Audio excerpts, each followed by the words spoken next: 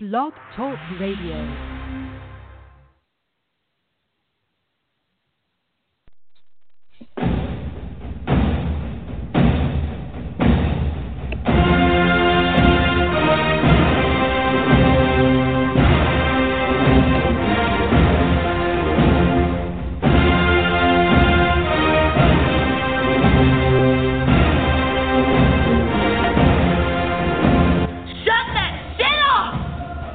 That shit off. The youth,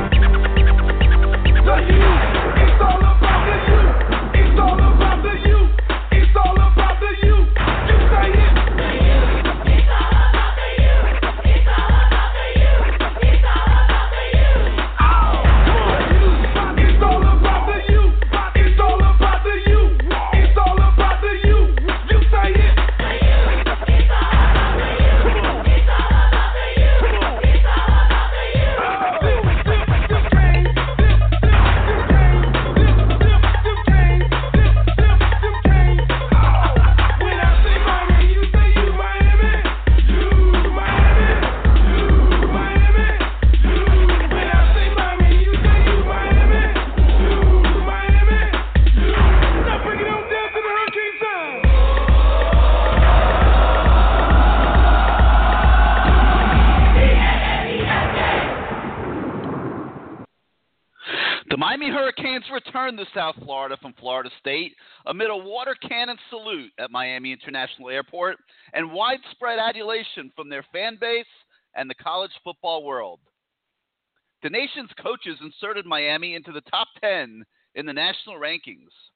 The Canes' victory in Tallahassee and the dramatic fashion in which it occurred, with Malik Rozier delivering a perfect rope to the outside shoulder of Darrell Langham, who caught the ball and used his sprawling 6'6" frame and the power that 240 pounds provides to lean into the end zone and erase a 7-year losing streak to Miami's arch rival.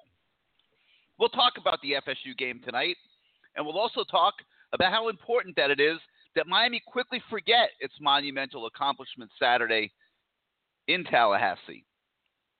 The season has now taken on incredible potential, and it would be a shame to negate what was accomplished on Saturday night with a lackluster performance, a challenge that begins this weekend with just tough enough Georgia Tech coming to town.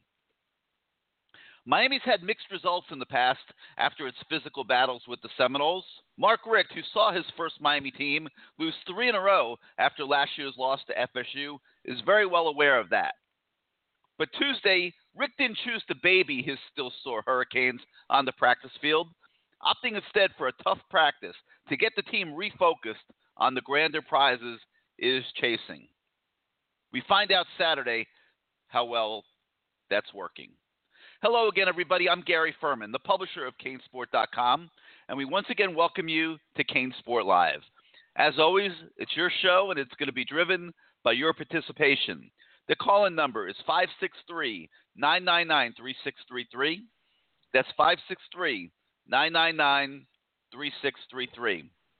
As always, we have more than 100 open phone lines, plenty of room for everybody to call in and participate. We asked the subscribers at CaneSport.com to post topics and questions that they would like to hear discussed on tonight's show. There's so many callers on hold. I'm going to begin the night by going straight out to the phone lines. We'll work those questions in as the show progresses over the next few hours. So without further ado, let's go out to your calls. Again, the number is 563-999-3633. That's 563-999-3633. You hit the number 1 on your keypad. If you want to come on the show, that'll put you in the queue. We bring you on in the order you landed in the queue. For the second straight week, our friend Greg is not number 1. He's slipping. I will tell you, tonight it looks like he's number 3. So first, we're going to go back to the scene of the crime. We're going to visit Tallahassee, Florida, where you are now live from the 850 on CaneSport Live. How you doing this evening? Hey, what's up, man? It's great to be a Cane. Great to be a Cane. Who's this? Sir. This is Omar. Hey, what's up, Omar? How's it going? Yeah, I had to come back since I was since the system messed up last week, I said I had to get it back. Start back at the scene of the crime. But man, I enjoyed that game. When I say that, it was a great game. Like, just defensively, it was a great game. It really was. Like, I'm so proud of our defense, even though, you know, like, they were giving up a lot of runs, but it was like bend but no break. They left with 3 points in the half. Like, I know that did a lot for our confidence. And I'm going to just get straight to my points. I want to give a bravos and shout out to Barrios, man. That man came through. He laid it all. He laid it all on the line with that game. Like, he really came through for us. If he didn't make those key plays that he made, we would have never had a chance. Like, he got his wings on that game. He really did. You were at the game, right? You were Yes. there, right, Omar? I think I remember seeing you before the game, right? Yes, I was. All right, so you didn't. Yeah, So you didn't get a chance. You didn't get a chance to. I don't know if you got a chance to watch a replay on TV or whatever. But before the team came out of the tunnel, Barrios was out front of everybody, and he was like, you know, pretending like he was like a caged lion, you know, trying to burst into the stadium, and Gus Felder, the strength coach, was sitting there holding him back, and the team was going nuts in the tunnel, and it was really a cool little scene, and then they finally said Miami could come on the field, and Barrios went out there in a full sprint, and yeah, there's no doubt. I mean, he was extra keyed up for the game. He brought the heart. He brought the heart. He really did. And he set the tone, I think, for just about everybody on the team. You know, I mean, and that's really what you look for from your senior leaders. In all honesty, you know, he'd been through it. He'd lost 3 times to Florida State, and it was you know, all those guys, him, Omar, yeah, and Herndon had been in the same type situation, and those guys, like, coaches would try to take him out of the game to give him a blow. They refused to come out. I mean, Mark Richt told us today that Chris Herndon took almost every rep on offense the other day, and they couldn't get him to come out of the game and take a rest. So, you know, just a tribute to all those guys that they got the monkey off their back. And I'm going to tell you what, Omar, this stuff tends to go in cycles, okay? And I think that we can see just a little bit of a transition going on here. Miami got very close to winning this game the last couple of years, and they lost very close games. And then this year, it kind of swung back in their direction. They got the breaks at the end. They made the breaks at the end.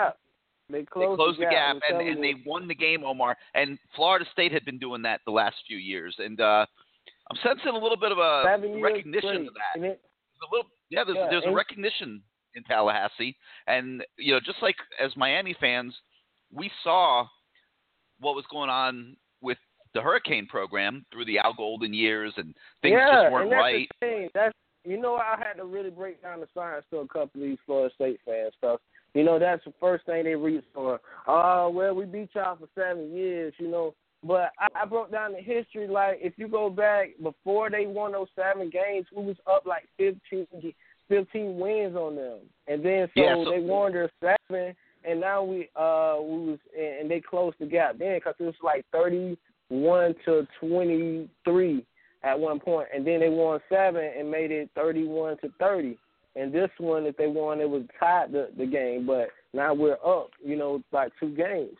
So we had a big lead on them. You know, I'm sensing a little nervousness up there. You know, there's a lot of talk that they think Jimbo Fisher needs to replace some coaches and change up his coaching staff, very similar to what we used to hear down here with previous head coaches like, you know, Al Golden and Randy Shannon, and they're a little nervous that things are slipping up there and that things are going in the wrong direction.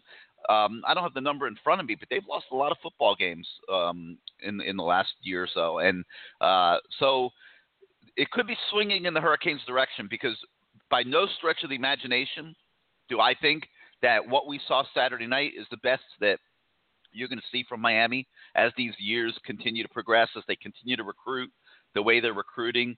I don't think, even as far as this year is concerned, I don't think the defense has really hit its stride yet. I think you're seeing some improvement in the secondary, at least, you know, until Shelbrick Redwine got hurt. Yeah, they are. Steve Delaney's playing good football now. I don't think the front seven has even begun. I don't think the front seven's begun, Omar, to do what they're capable of doing. Hopefully they'll be ready to do a lot better this week against this running Georgia Tech team. But I think that the Hurricanes are a team on the rise, and the Seminoles are kind of in a little bit of a floundering situation right now. Yeah, they're in limbo right now because there's just too many unanswered pieces. Like they got a good offense, they got a good defense, but I think it's like you said, it's a couple coaching that needs to be moved. I think they need to find a new offensive line coach, being honest, and probably I would say, well, defensively they're good. It's mostly on the offensive side that they need to make some changes up. But enough about them. Another thing, I want to give my hats off to D. Delaney and Mike Jackson. Those two boys came through.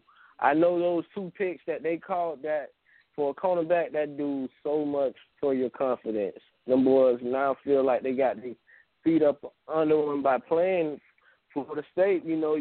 That's high caliber. So that right there, when you feel like you're seeing what best you're going to see, it gives you another inch on your confidence belt, as in what you can do, and just calms you down. So I think those boys really, they came through for us with those two picks. Definitely, because that could have been a field goal, both of those, if they would have been caught passes. But yeah, they really did. And somebody that needs to, man, he went ghost on us. Jacqueline Johnson, he went ghost at that game, and I really need to see more out of him. If he's, supposed to be this summer, he was like the only returning, and other than Red Wine, he's another one that I say need to step up a little bit. But it's almost that thing of like you're getting the most potential out of somebody. Sometimes you just reach people's ceilings. And I think that may be what it might be, because Red Wine, he's good, but I don't like how he, for one, he killed me when you let the running back boom on the sideline, and he trying to hit the man, and the man delivers the blow to him. I don't think you could blame him for that. He got caught off guard by that, Omar. I mean, that caught him a little bit off guard. Yeah, he was expecting to be the guy. Yeah, but he was expected to be the guy making the tackle, not the running back coming after him. But let me say this, Omar. Yeah. We talked about it before the season, okay? And, you had Jaquan Johnson, who was being asked to be a frontline safety for the first time. There's a difference. Yeah. There's a difference between being a spot nickelback and now being asked to be an every down starter at safety. I mean, there's a huge difference. Okay, Red Wine was a cornerback last year, had never played safety, and he was being asked to do it for the first time. So, neither you nor me. And I'm going to say, honestly, it is what it is. Like, he really, I don't care what nobody say, he's a nickel, he's a corner. From the day he got on campus, I don't know that he's a corner, but he's being asked to do something he's never done. That position that he's playing is like a ball hawk position. You get two safeties. One is going to be your more, your strong safety that's come up, make the tackle, and the other safety should be your free safety that move around, ball hawk. He's not a ball hawk. So it's like you playing that position, you got to be a ball hawk. You got to have like the best hands on the team to play that free safety, because it's like you all over the field, and you got to have speed. He's fast enough, and then when it comes to making those plays, he got a ball that he supposed to caught last game. It was supposed to be a pick, and he dropped it. But what I'm getting at, Omar, is neither you nor me nor anybody listening tonight or anyone else out there should be surprised that there's up and down moments for the safeties.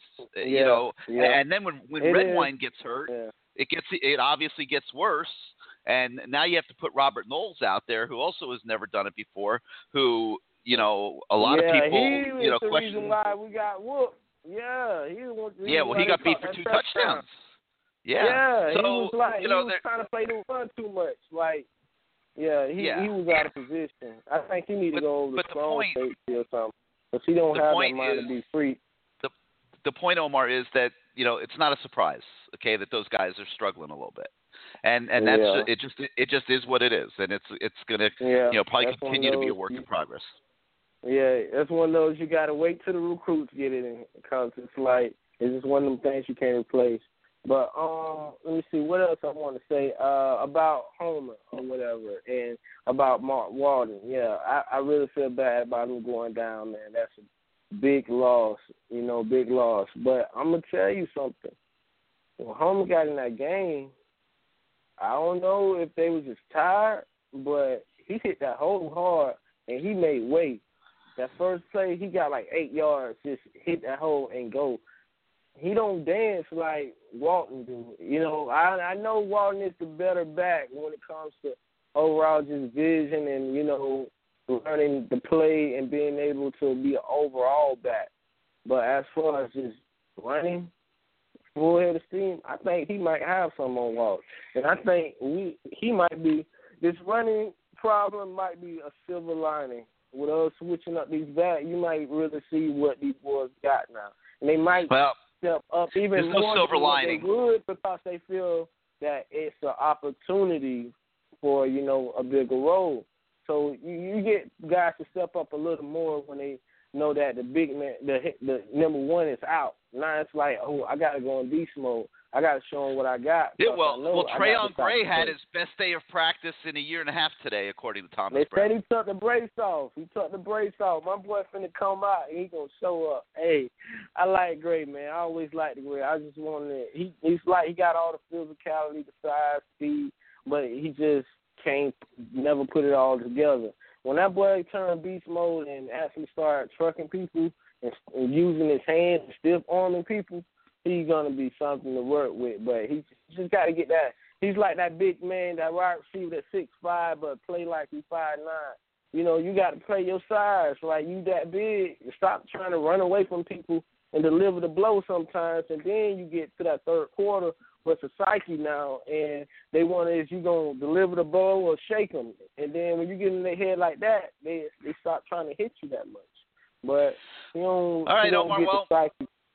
You yeah, can walk around. Hold you up. I'm just saying you can walk around Tallahassee with your head up for the next year. Oh man, you can it's wear, so quiet. You can wear your Miami shirt. It's like a vacation spot, man. It's like a vacation. It's your town now, Omar. Yes, it's your sir. town. Yes, sir. All right. Yeah, man. Go ahead and put me back on mute. You got it, man, and enjoy the moment up there, because it's been a long time coming, and I know there's several Hurricane fans, many that call the show that live up in the Tallahassee area, and they've had to stomach a lot of pride for the last 7 years, and that was a big win up there on Seminole turf on Saturday night. Now they get to walk around and have bragging rights up there, and I can only imagine how good that feels.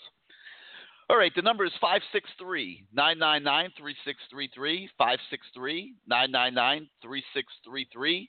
You hit the number 1 on your keypad if you want to come on the show. Let's go out to the 407. You're live on CaneSport Live. Hello? That's you. Who's this? All right. This Earl. Oh, hey, Earl. How you doing tonight? Not too bad. I'm hanging in there. First of all, it's about damn time. It's been long overdue. I think for the past 3 years or so, what happened on Saturday typically happens to us, and it feels good that we were able to actually finish the game for a change. I think we played well overall. Like some have already been saying, I think our defense needs to stop giving up these long runs. I think our linebackers sometimes are way too aggressive. I understand that's how Manny Diaz's defense is. That's how we want to be. But we got to be a little bit more disciplined against teams like Florida State, and especially teams like Clemson, if we, because it looks like that's who if we continue on, doing what we're doing, we're eventually going to be playing Clemson, and we cannot play run defense like that and expect to beat Clemson. That I know for sure. I've always been positive. Go ahead. They got some big challenges. They got big challenges before you even start thinking about Clemson, and it's one of them. I know that. I know. Well, you got one this Saturday for starters. I think Notre Dame is another, obviously. Virginia I'm Tech. not worried obviously. about Georgia Tech. I'm not worried about Georgia Tech. The only two teams that I'm really concerned about right now is Virginia Tech, like you said, and Notre Dame. It's those two teams. I'm not worried about Georgia Tech. I think they are a good team. Now, I'm not putting anything past them, but those are if I had to rate the top teams that I'm worried about on the schedule that remains on the schedule, it's Notre Dame and Virginia Tech. And we actually play all of those teams on the road. The next toughest game, it's not even a tough game anymore. North Carolina, I don't know what's going on with them. That's our next road game, and then we have Pittsburgh at the end of the year. Those are the only two road games we have left. So if we can't beat Georgia Tech at home, I think the key will be the offense has to help the defense. That's going to be the key. Our offense is going to have to help the defense, because if we let Georgia Tech control the clock, and which they typically will do, then we're going to have a long game. But I'm still not worried about them. I'm not worried about Georgia Tech.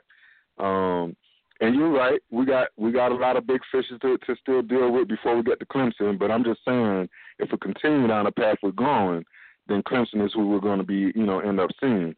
And but anyway, I just feel like, and now one thing that I do want to say about some of my fellow Hurricane fans, and even you guys sometimes, even you, I ain't gonna you're fun, even you, is the negativity. It's always so negative with the fan base. It's like, because the truth is, in any game, any football game, when you look at football game, I hate it when from the jump, fans are already talking about, oh, blah, blah, this, they need to fire such and such, blah, in the first quarter.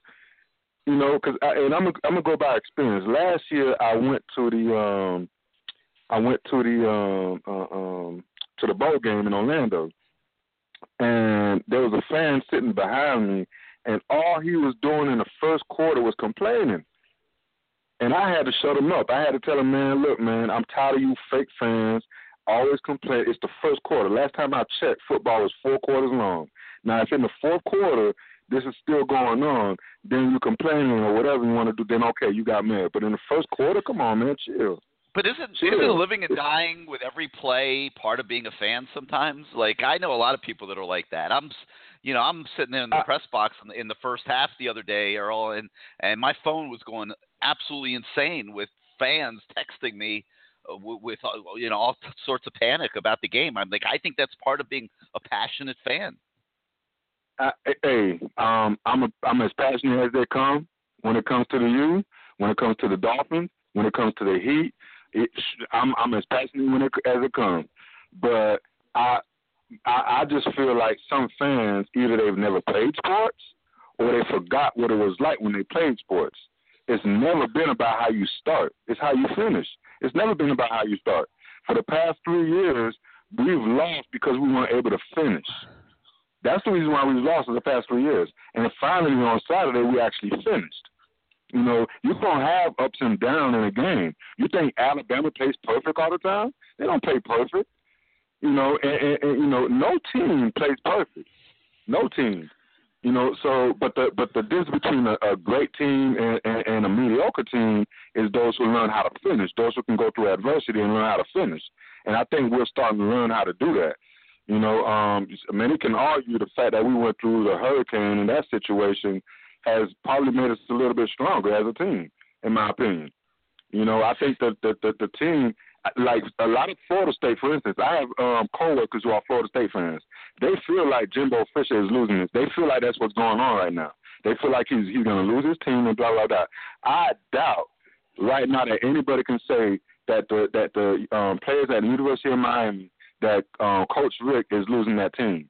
I think they have the utmost respect for Coach Rick, especially for what he did in hindsight. One of the pictures that they showed, because I didn't even know it was that bad, before the game, was how Coral Gables was destroyed by the hurricane. I don't know if you saw that picture, or you should know, because you probably, you live closer down there or whatnot. You're there every day. Was how bad it was. But before that happened, you had selfish fans, people, and other people from other teams talking about, oh, Coach Rick this, Coach Rick that, why did he cancel the game, why they did this. The man knows the team better. And the fact that he actually put his the families ahead of a game speaks volumes, and I think a lot of players and a lot of recruits see that, and they would want to play for a coach like that. And I don't know if somebody's talked about this in the past or whatever, because I'm a couple weeks later. I'm a couple weeks late, but that's something I wanted to mention. I think we need to stop as fans, stop being so negative in the first quarter. The game is gonna have ups and downs. When I saw that long run by what's their running back name, Patrick. With that first run, I was like, okay, all right, let's see if he continues to do this for the first throughout the game. I wasn't panicking. I wasn't saying, a 60-yard run or a 40-yard run. Look what the defense did. Did they score on that drive? No, they did not. They didn't score on that drive. So it's stuff like we gotta keep things in perspective, and as fans, let's be reasonable. You know what I'm saying? It's not gonna be perfect. If you ever played any kind of sport, nothing is ever perfect. Football is ups and downs. Basketball, ups and downs. It's can you finish?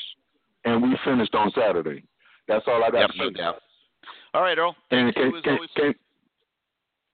me on. You got it. Thank you for being part of the show, and great points. All right, 563-999-3633. You hit the number 1 on your keypad if you want to come on the show. Let's go to Greg in the 845. You're live on CaneSport Live. How you doing, Greg? All right, Gary. I must be slipping like Jimbo Fisher. But anyway, no, I think people got their sights on you though, and they're calling in early because they want to beat you to the punch. Okay.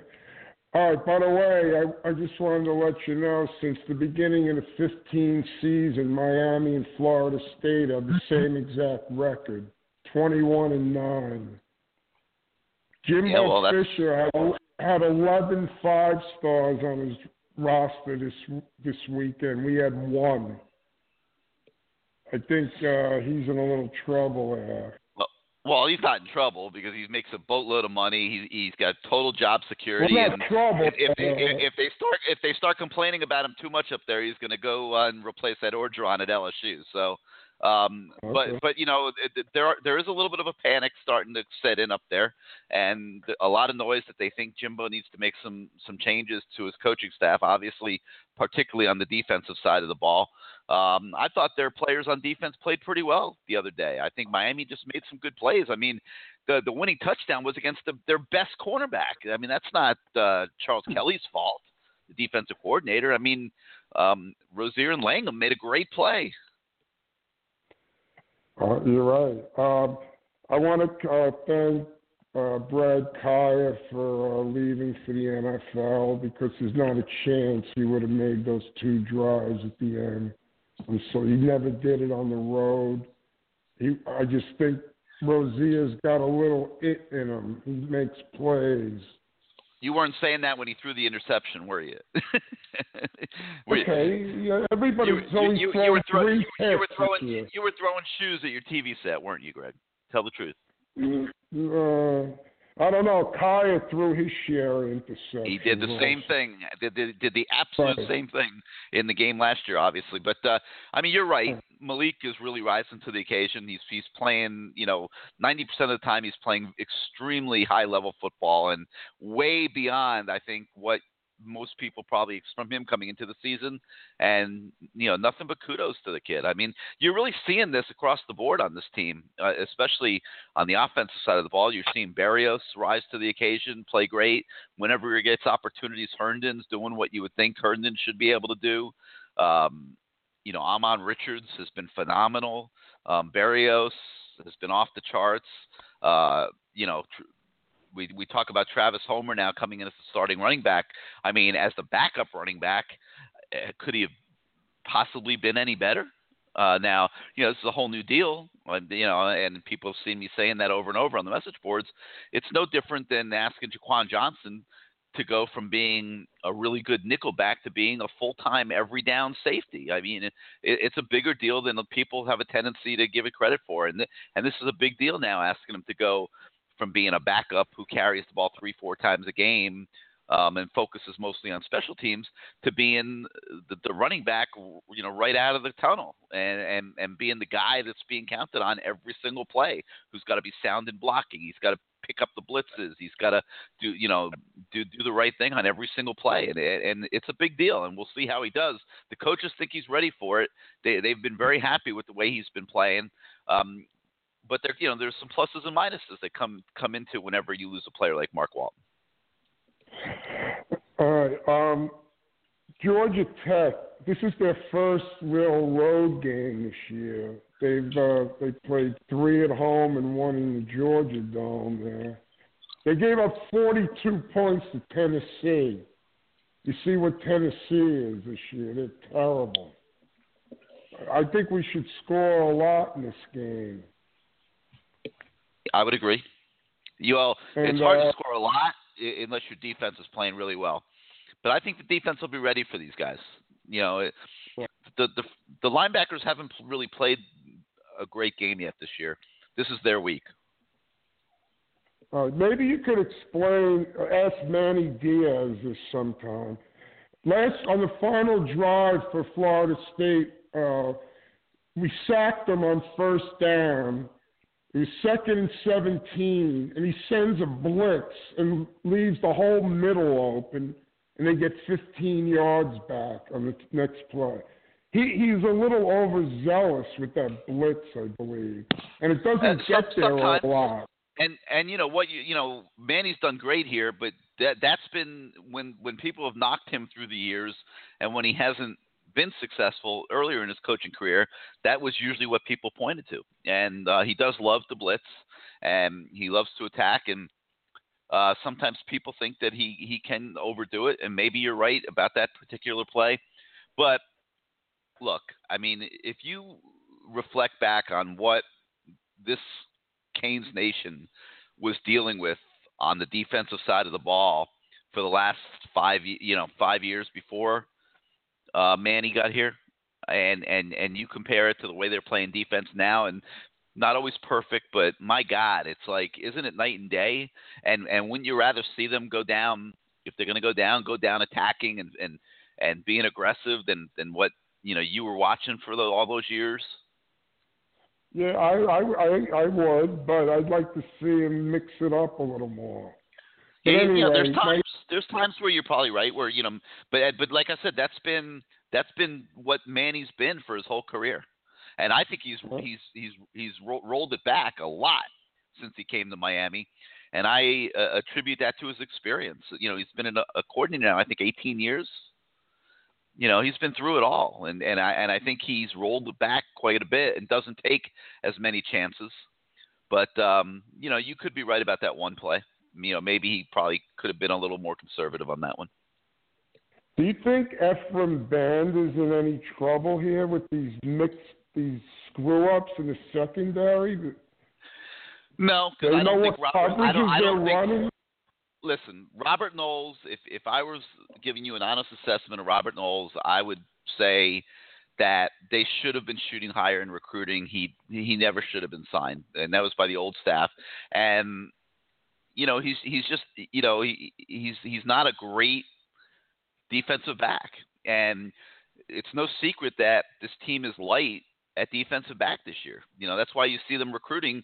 They're going to sign 6 or 7 guys in the next signing class at defensive back because it's such a weak position right now on this team. So when Redwine, who is far from a proven safety, as we talked about a few minutes ago, goes down, and now you're bringing in Robert Knowles, I mean, is it a surprise that he's getting beat and he's not, that he's not playing well? It wasn't a surprise to me.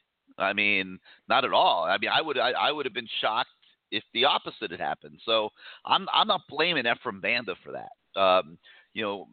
Banda's a young coach. I'm not going to sit here and suggest that he's the best safeties coach in the country at this point of his career. He's developing. He's a very good recruiter, has a great passion for recruiting, and he'll continue to develop as a coach. And I don't know. Do I think he's in any trouble? No, not at all. Okay. Is there any chance we could use Amari Carter this week? He's a good run defender. That's what we need this week. People who can tackle on the back end.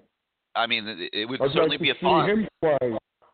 Yeah, it would certainly be a thought. We don't know what the deal is going to be with Redwine, and maybe this could be a good game for Amari Carter because he doesn't have to worry a ton about assignments, and you're typically playing a very basic defensive scheme against these guys.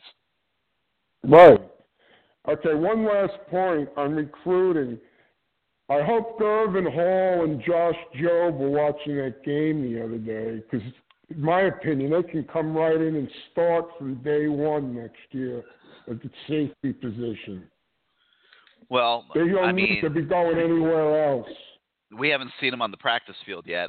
That's probably getting a little ahead. But your point, I think, is that if they come and take care of business and learn the playbook and train the way that they should be able to train, that they could certainly challenge for a lot of playing time. And I think you're right. Right. Okay. All right. One last point. Have you heard anything in recruiting since the game? Anything?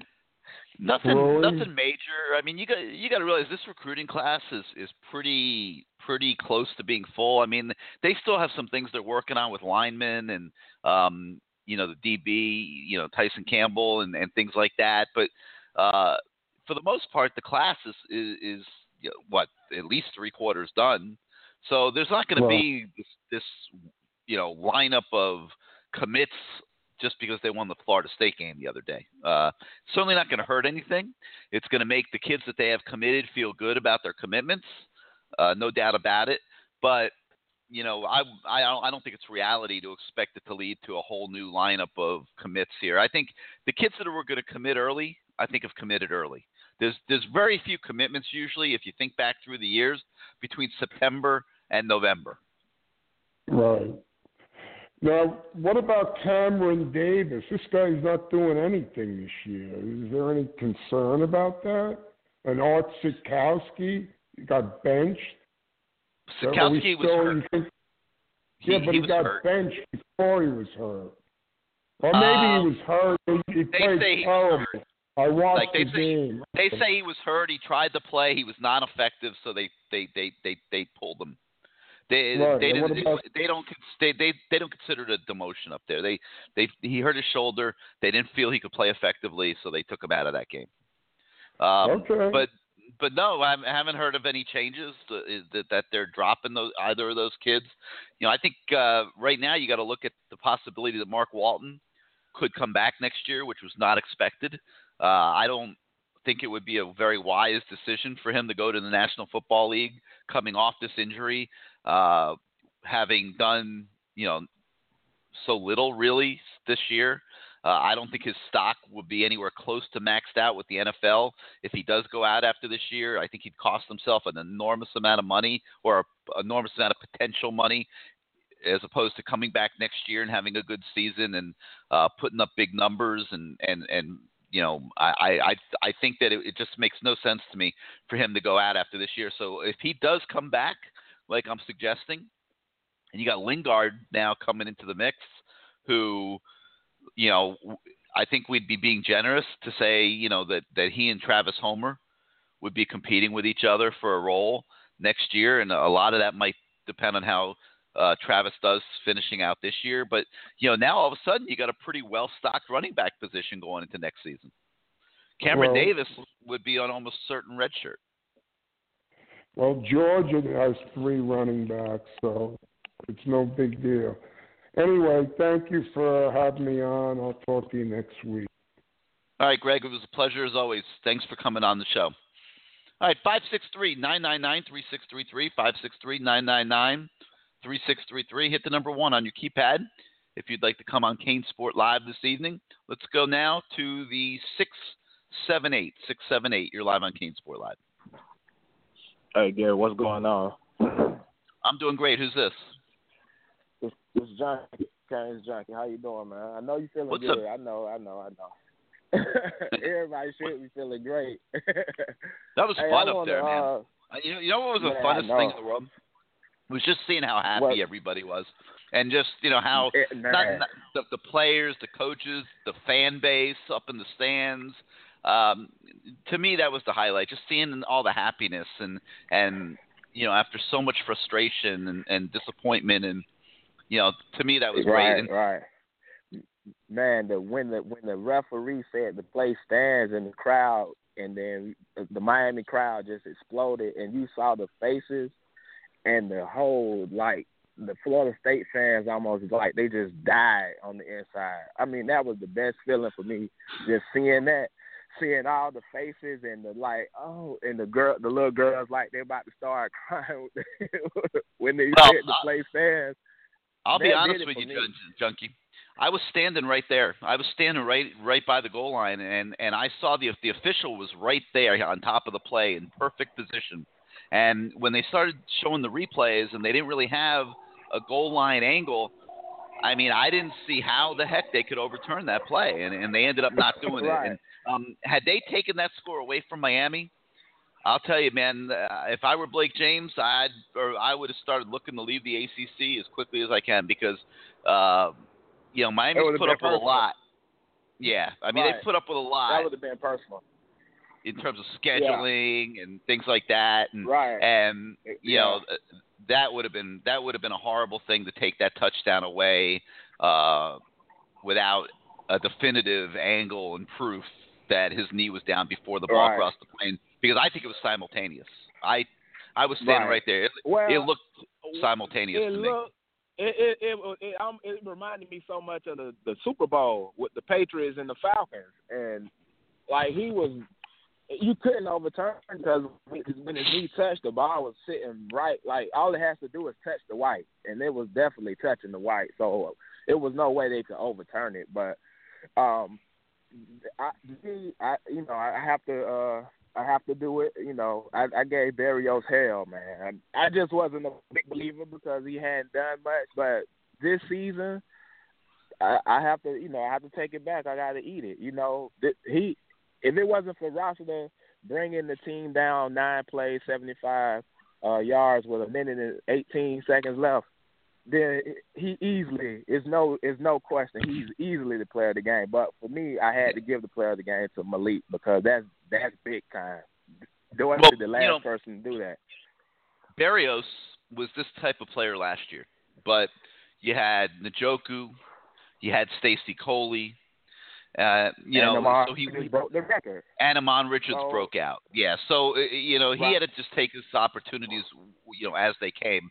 And you've I'm sure seen the running arguments I have with a bunch of guys on the message boards about the small receiver thing, and it's tougher for these guys. Yeah, you hate the small receivers. Well, it's not that I hate them. It's just I understand how tough it is. I mean, it's very, very difficult for those guys to make impacts on football games. And everybody says, oh, well, what about Antonio Brown? Like, yeah, you can always pick out a freak here or there. But the thing is, where you play them. Because we've always had dynamic small receivers. Roscoe, Santana, Jonathan Harris. We had small receivers. Kevin Williams. We always had dynamic. Yeah, but they weren't. Guys. But they weren't the feature guy.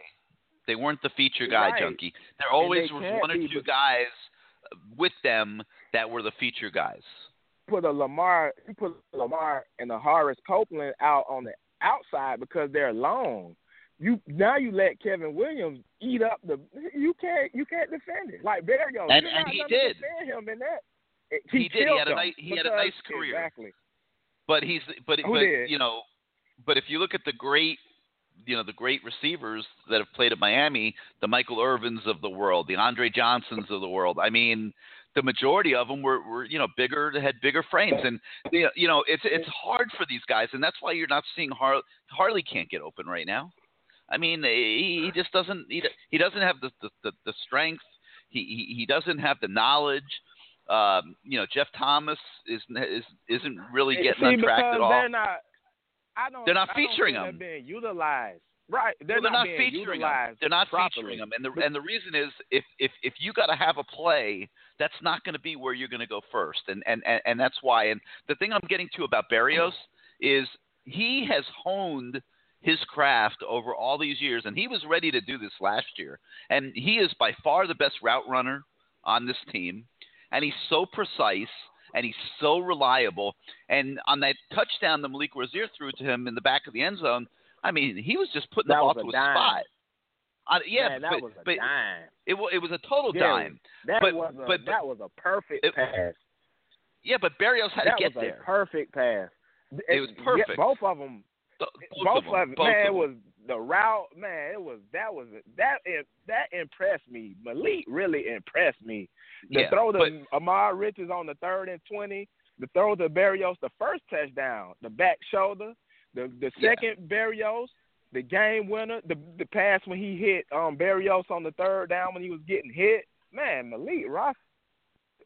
I didn't my believe point in is, it. I don't think Harley or Thomas are ready to make that play right now at this point of their career. I think we need to get the short, quick game going with them. If you start hitting Thomas and Harley with quick little jailhouse screens or hit them with a quick flare out, quick slants, we spread everybody out and hit them in the slots. We keep them in the slot, rotate them on that one side, keep Richards out here on the side, keep another big receiver on the other, Cager. But we can work team. We should be scoring like how Tavon Austin and those guys were scoring at West Virginia because we have that kind of speed. I think you'll see it. I think you'll see it more as the season goes on. I think when you got to have this game in Tallahassee, you're going with your vets. You're going to Herndon, you're going to Amon Richards, you're going to Berrios. Right. Langham was the hero at the end, but if Amon Richards wasn't hurt, he probably doesn't ever get in the game. That would have probably been Amon. How is his health though? How is Amon? I haven't seen. He was at practice today. He's not going hard in practice right now. He's got a baby, that hamstring. You know how hamstrings are. They sometimes never heal. They linger. You got to give them months usually. So he's going to be fighting it the whole season. Man, but the thing is, Malik hits all the receivers. Cager had a bad game to me, but he should be.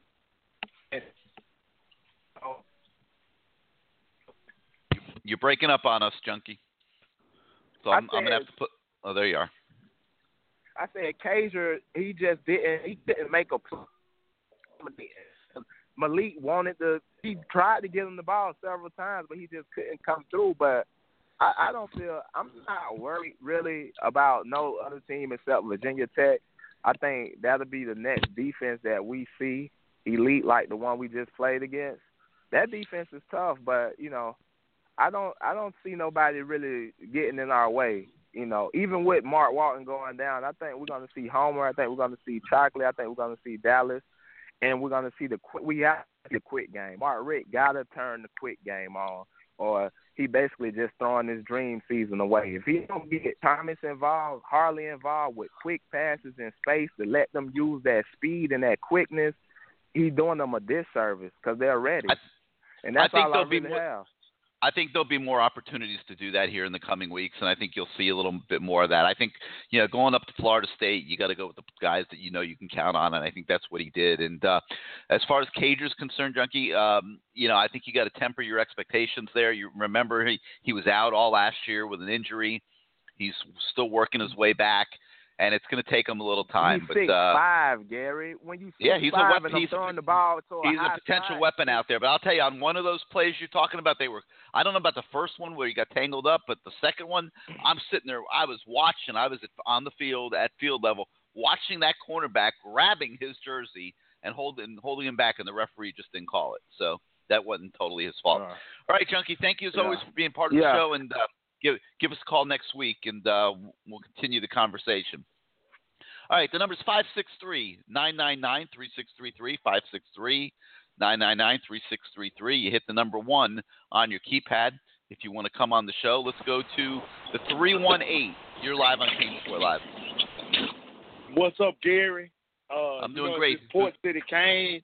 What's up, man? Port City Cane. I'm gonna tell you, it's exhilarating. I mean, I was sitting upstairs. I was sitting upstairs, and just like the team got an unsportsmanlike conduct, my baby girl gave me an unsportsmanlike conduct because she said, "Daddy, you just way too loud."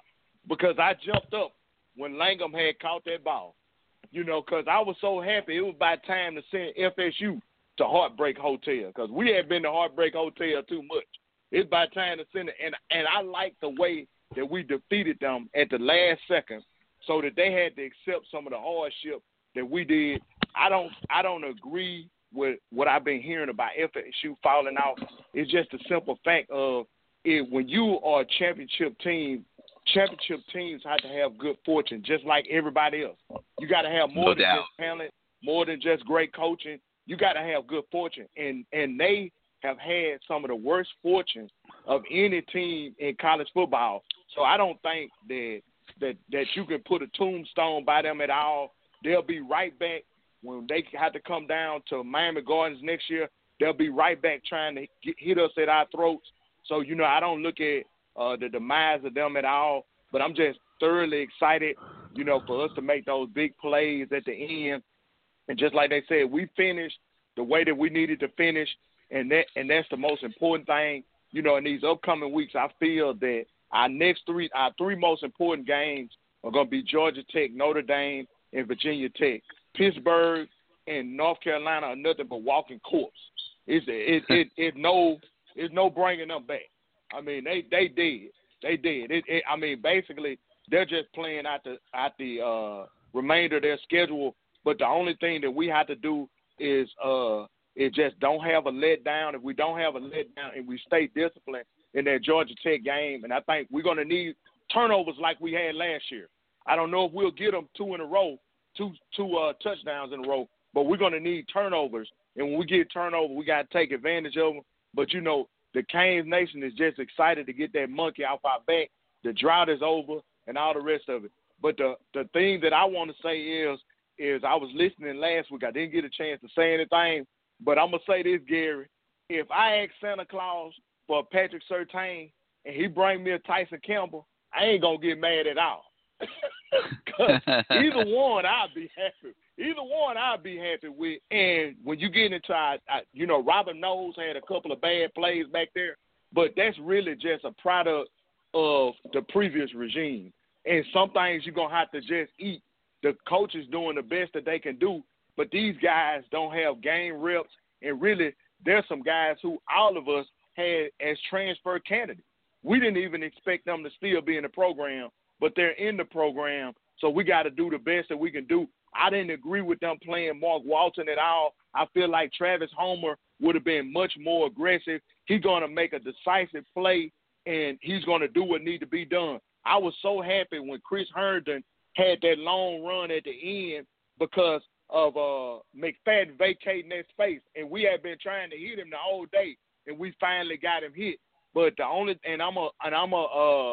just got a couple of questions, and I'm gonna hurry up and let you go. Who do you see? I want to see more of DeAndre Wilder and Jennings. Hopefully, they can get developed and forward to get into that rotation. We're gonna need guys, especially when you look into next year and later on, to build our depth on. And we need guys who have game time experience. But who do you see who hasn't played a prominent role in the first 4 games that down the stretch may have a more prominent role? I'm talking about not a guy who's played at all, but some guy who potentially has a more prominent role in the second half of the season. Well, let me take a quick look here at the participation list from the other night. Bandy is a guy that I would say has played a little bit, but could get better and better as the year goes on and have a bigger role. Amari Carter would certainly be another one that I would look at in that way.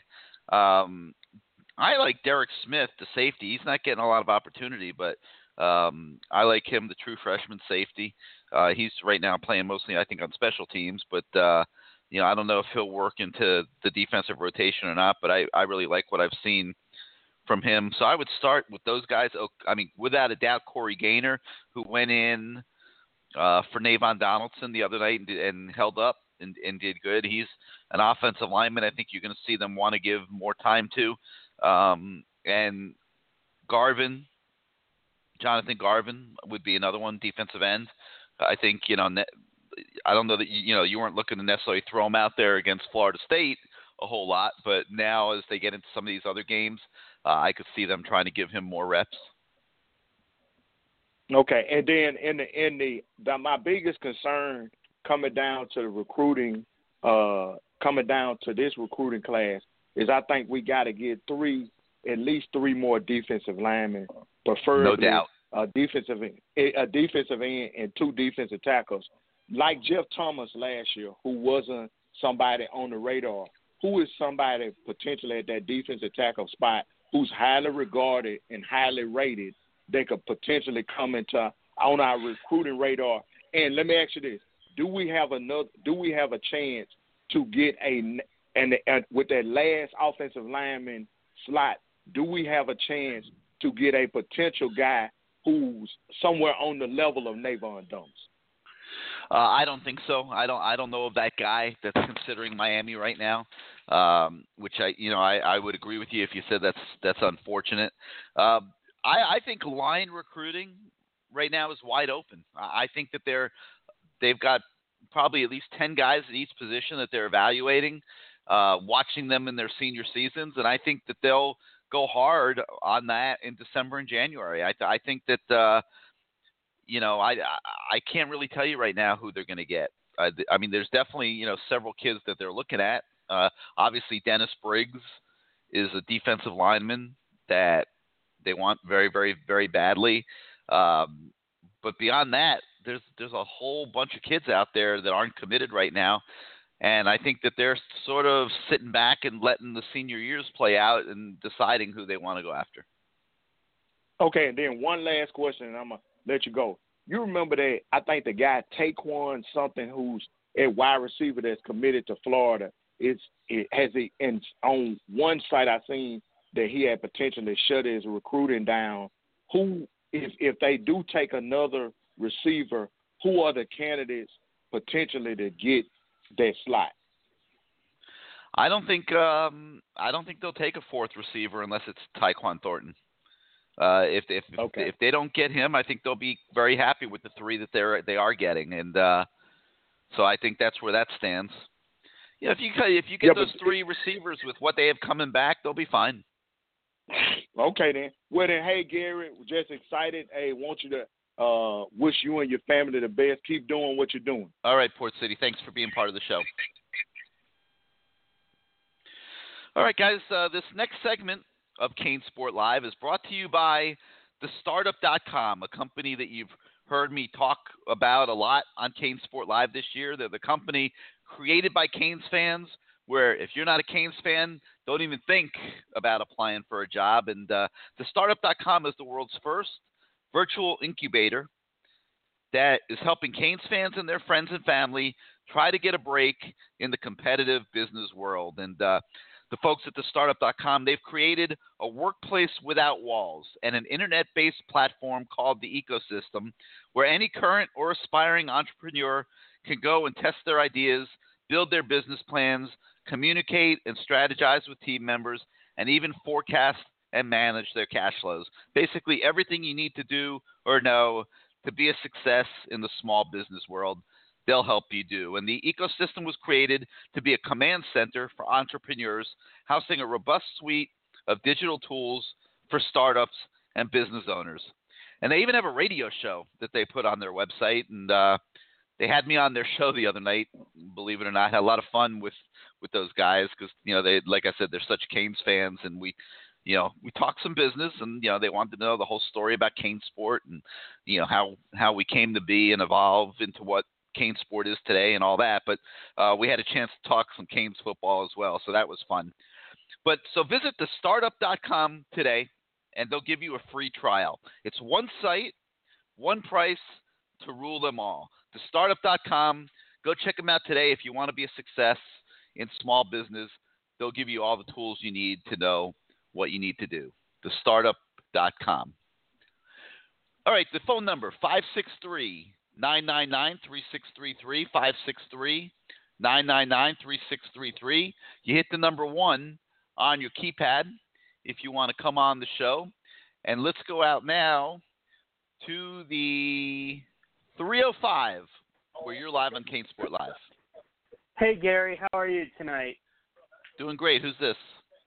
Adam. Hey, what's up, Adam? Welcome back to the show. What'd you think? Thanks. What'd you think? You happy? Yeah, I was watching it with my family. I was going insane. I didn't think we would pull it out at the end. I just had visions of the last couple of years, but prior to that last drive. Well, I'll tell you, it looked that way, but I was thinking, guy, could this really? I was standing down there on the field, and I'm thinking to myself, can this really happen like this again? Like, doesn't something have to break? Miami's way here somehow, some way, and it did. What a phenomenal game. And that actually leads into my first question. Do you think, because in the past, obviously, after the FSU game, some of our games we folded like a cheap tent, do you think that there is going to be that after effect going into the Georgia Tech game? Well, I think you got to hope not. And I think there's just because there's so much awareness about what happened last year and how the team really came out of the FSU game and played horrible football for a month. And I think that they'll have these kids more on edge this week. I really do. Okay, because again, I mean, you have to give FSU credit in one regard, but I remember I was watching some of the Akers runs, and I'm thinking of the one that set up their first touchdown. He just bounced off of McLeod like it was nothing. Against Georgia Tech, don't we really have to wrap up? Have to. Those linebackers, they got to get back to their discipline. They got to get back to their fundamentals. And obviously, that's what they're working on in practice this week. And I think they will. I think Manny Diaz will have them ready. Oh, okay. I'm personally, I think the Virginia Tech and Notre Dame games are, the ones that'll be the biggest problems. Oh, okay. I mean, I just can't. I think it's unrealistic to think this team's just going to sail to 12-0 without a few more very close tests coming up. At some point.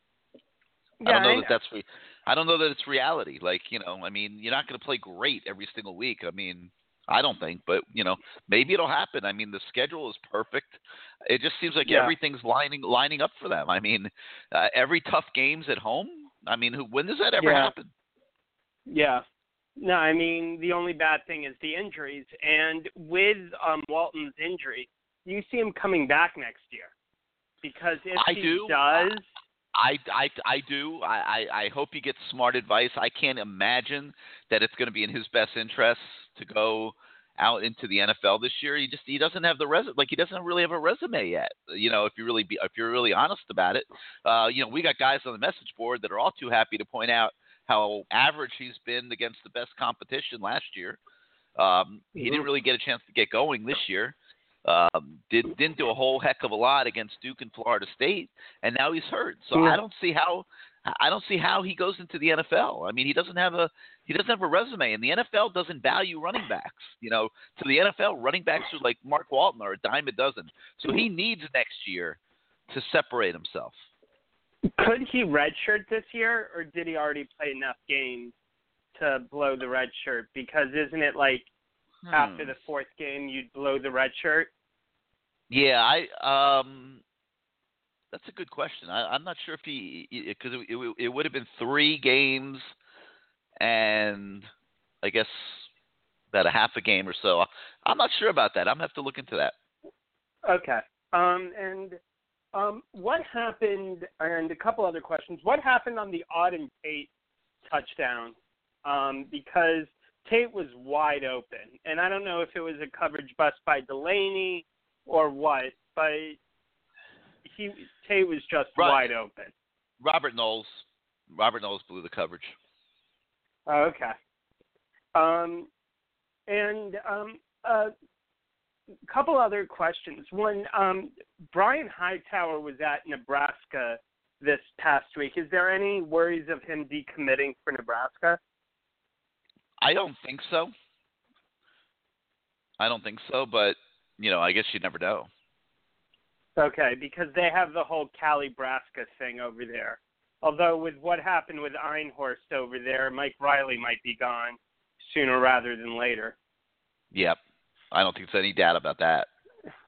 Yeah. last question.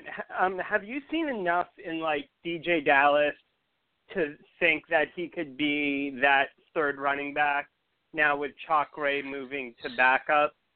I don't know. I think they can maybe get a few plays out of him here or there. He's not going to have running back instincts and have it down the way he would need to play a significant amount of time. I think he'll be a stopgap. Maybe they'll be able to put in a couple plays to take advantage of his pass catching skills or something. But I was watching Thomas Brown work with him today, and just simple footwork on basic handoffs and things like that. Like he's literally starting from scratch as a running back. Okay, and I know Chalk Ray had the one good run against Toledo. Do you think he can really be that bell cow that can get us 10, 15 carries a game, or at least give Homer a blow so that he's not out there every single offensive play? I think that's what you need to hope for. I think you need to temper your expectations. I think you got to hope he can give Homer a blow.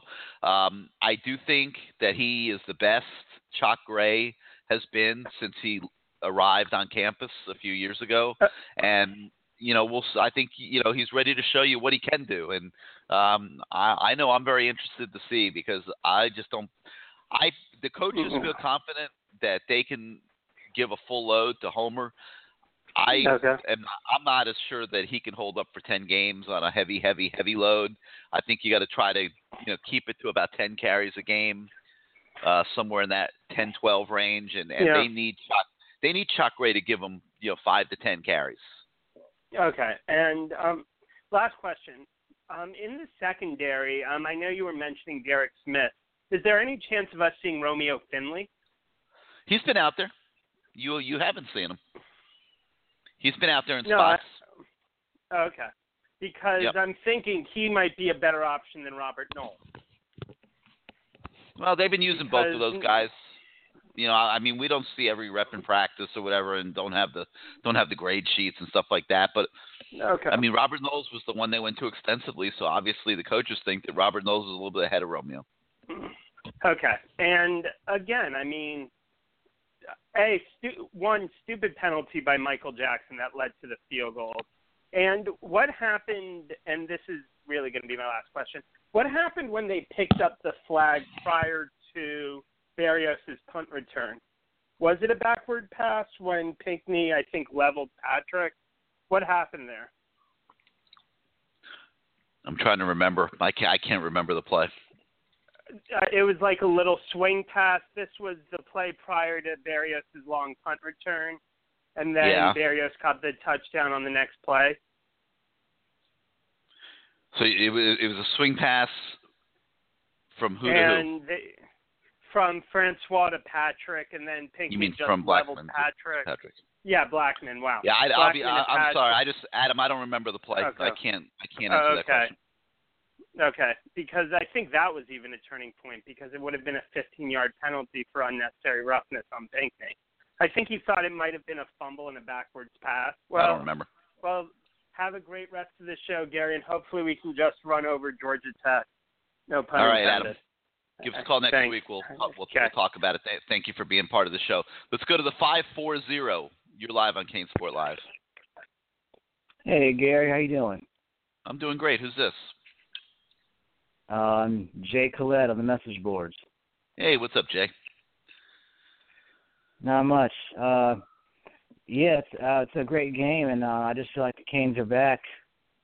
I'm not saying we're going to win the title this year, but I just feel like the rivalry's back. It's just been a while since we've beaten these guys, and I was just reminded of all the great games that we played against FSU and how we pulled it out at the end. And as I see Rozier making that touchdown pass, I think about the great plays that Canes have made. Like we had Toretta hitting Horace Copeland on fourth down up in 1991. We had Lamar Thomas getting free from, I think it was Corey Sawyer or Clifton Abraham in 92 to get that go-ahead score. And I think this play just ranks up right there with those guys. That's just driving down the field and hitting that play and then seeing FSU fans crying and us walking out of there. It should kind of remind me of those big wins we had at the Doak back when. Yeah, well, things are obviously moving in the right direction. The thing that I think is very encouraging from a Miami standpoint is that, I don't think by any stretch of the imagination that this program has reached its destination yet. Like, I think this is right. something that's building, and to have the capability to possibly have this type of season this year that it looks like they could potentially have is just not obviously nothing but great, Yeah. Yeah, a question I have, though, is just how the defense is playing. I was thinking about the 0-2 game, and we were stacked on defense, and we played FSU that year. We had William Joseph and Matt Walters, Vince Wilfork at tackle. We had, DJ Williams at running back and John Vilma. I remember that game when Greg Jones was running all over us, and I remember you on the message board saying that you were just surprised how much they were running on us. And I was just kind of surprised how they were running on us on Saturday. And they were being a little over seven. aggressive in their pursuit, and they were getting out of their gaps. It was just fundamental stuff that was breaking down, and I think you saw that they adjusted as the game went on to the way that FSU was looking to cut back, and they did a much better job, I think, against those running plays as the game went on. But they were just a little over aggressive early and trying to do a little bit too much and got out of their assignments. When you say over aggressive, do you mean like Manny was calling certain aggressive plays? No, plays? I think the players were overrunning. They were overrunning the play and getting out of their lane. Getting away from where they were supposed to be, and it was leaving holes in the middle of the defense. So is that just like the emotional game of wanting to make a play and forgetting your responsibility? I think so. Yeah. And I think if you listen closely to Mark Richt, he talked a lot about getting everybody to calm down at halftime. Okay. And I think that was part of that. Just get guys to calm down, relax, and get back to doing the things that they do on the practice field. And that's what they, for the most part, were able to do, other than those plays where they got beat in the secondary. Yeah. So you think that against Georgia Tech, we're gonna be fine there? We're not gonna end up doing the same thing and getting run over? I don't think so. I don't think there's a correlation between the two. It's a whole different game plan, whole different set of circumstances. I think Manny Diaz will have those guys repped into what they have to do this week, and it's really assignment football. And if everybody carries out their assignments, I think they'll be fine. The reason that Georgia Tech has so many problems with Miami is because of the athletes that Miami has, and right. it gives that offense problems. And I know that Miami hasn't won every single game against Georgia Tech, but the Hurricanes have done pretty well once they figured out what they needed to do to get ready to play the game and how they needed to practice. How do you think our defensive tackles are playing? Do you think Norton and McIntosh are getting enough? Average. I think the layoff hurt a lot of these guys. I think they lost some of their conditioning. I think they lost some of their just explosiveness. I don't think they've played great by any stretch of the imagination. I think they've played okay, but there's a lot of upside. There's a lot of upside for this team, especially on defense. How much time does it take to get that conditioning back after they should be getting it back by now?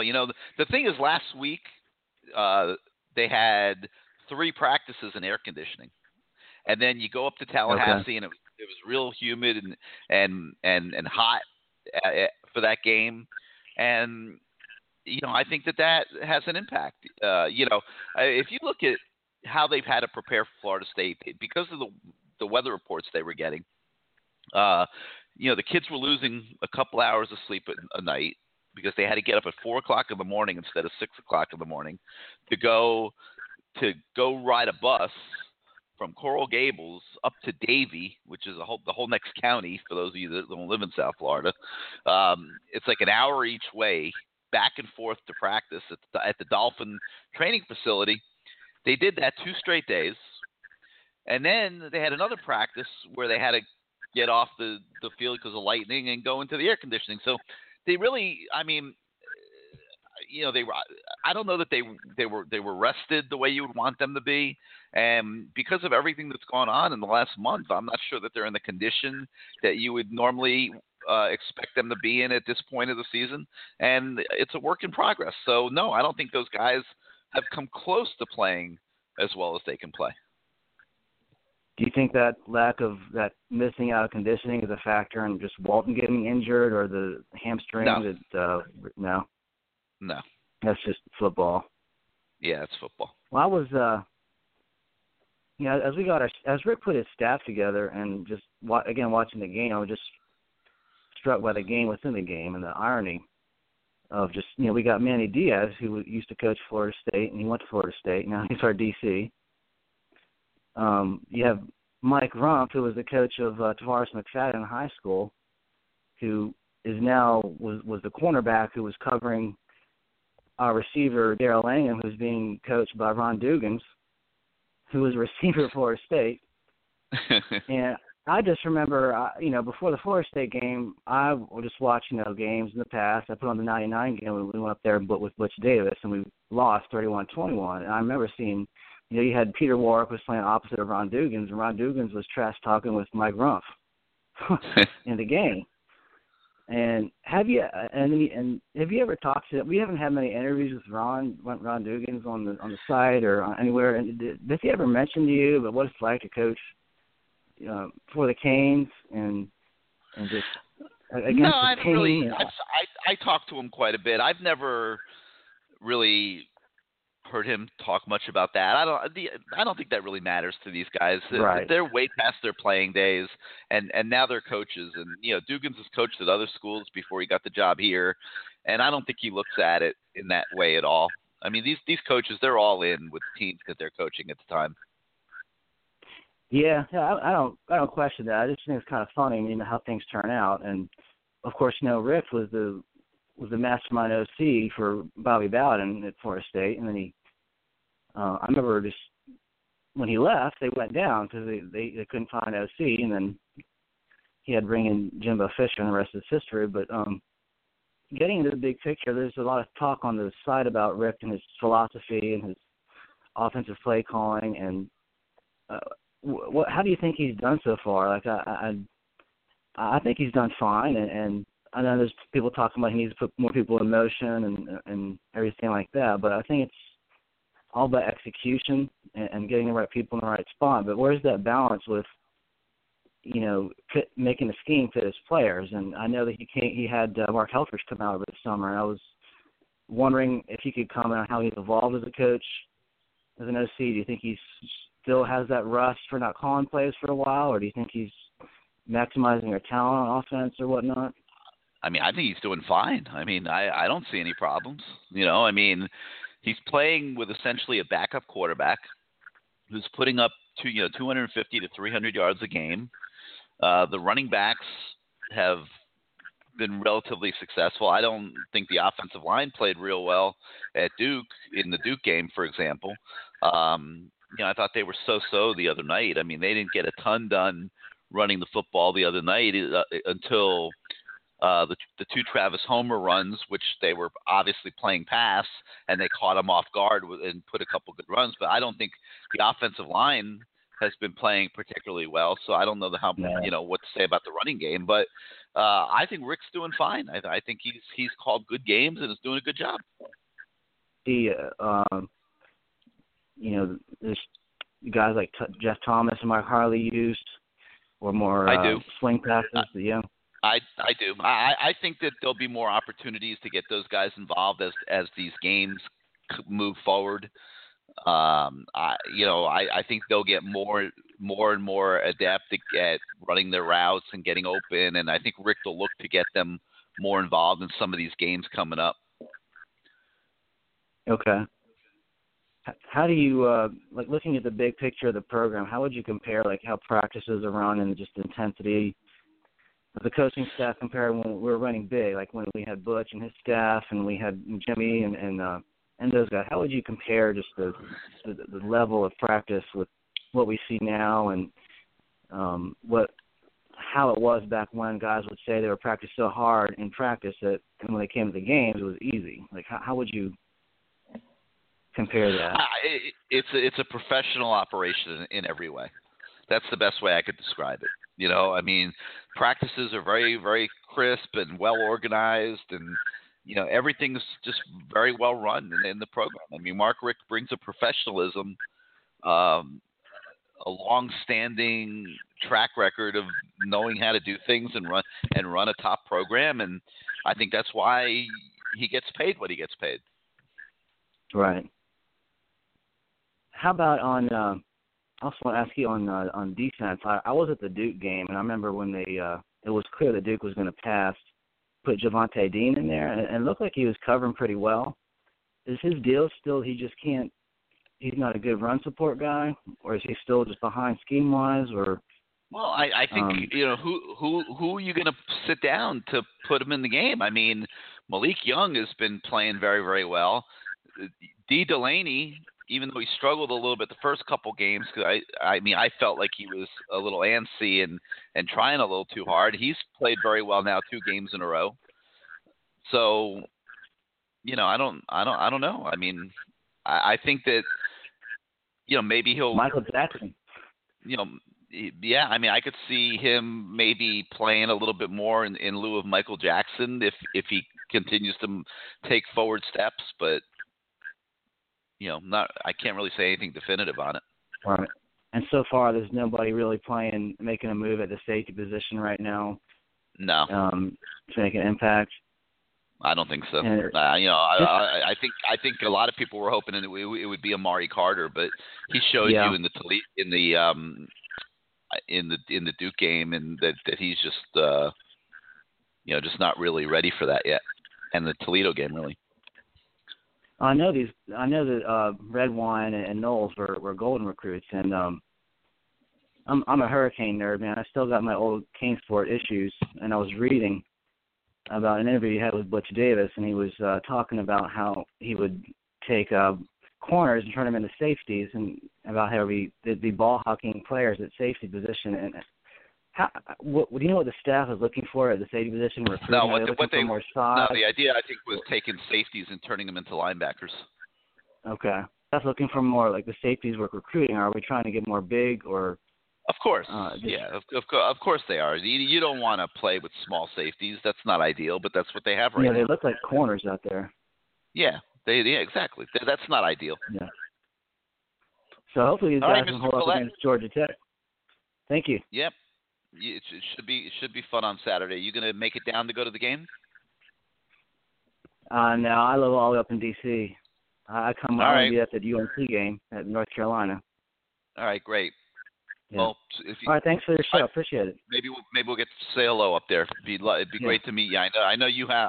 I recognize your name, and I know you've been with us in CaneSport almost since day one. So would love to meet you one of these days.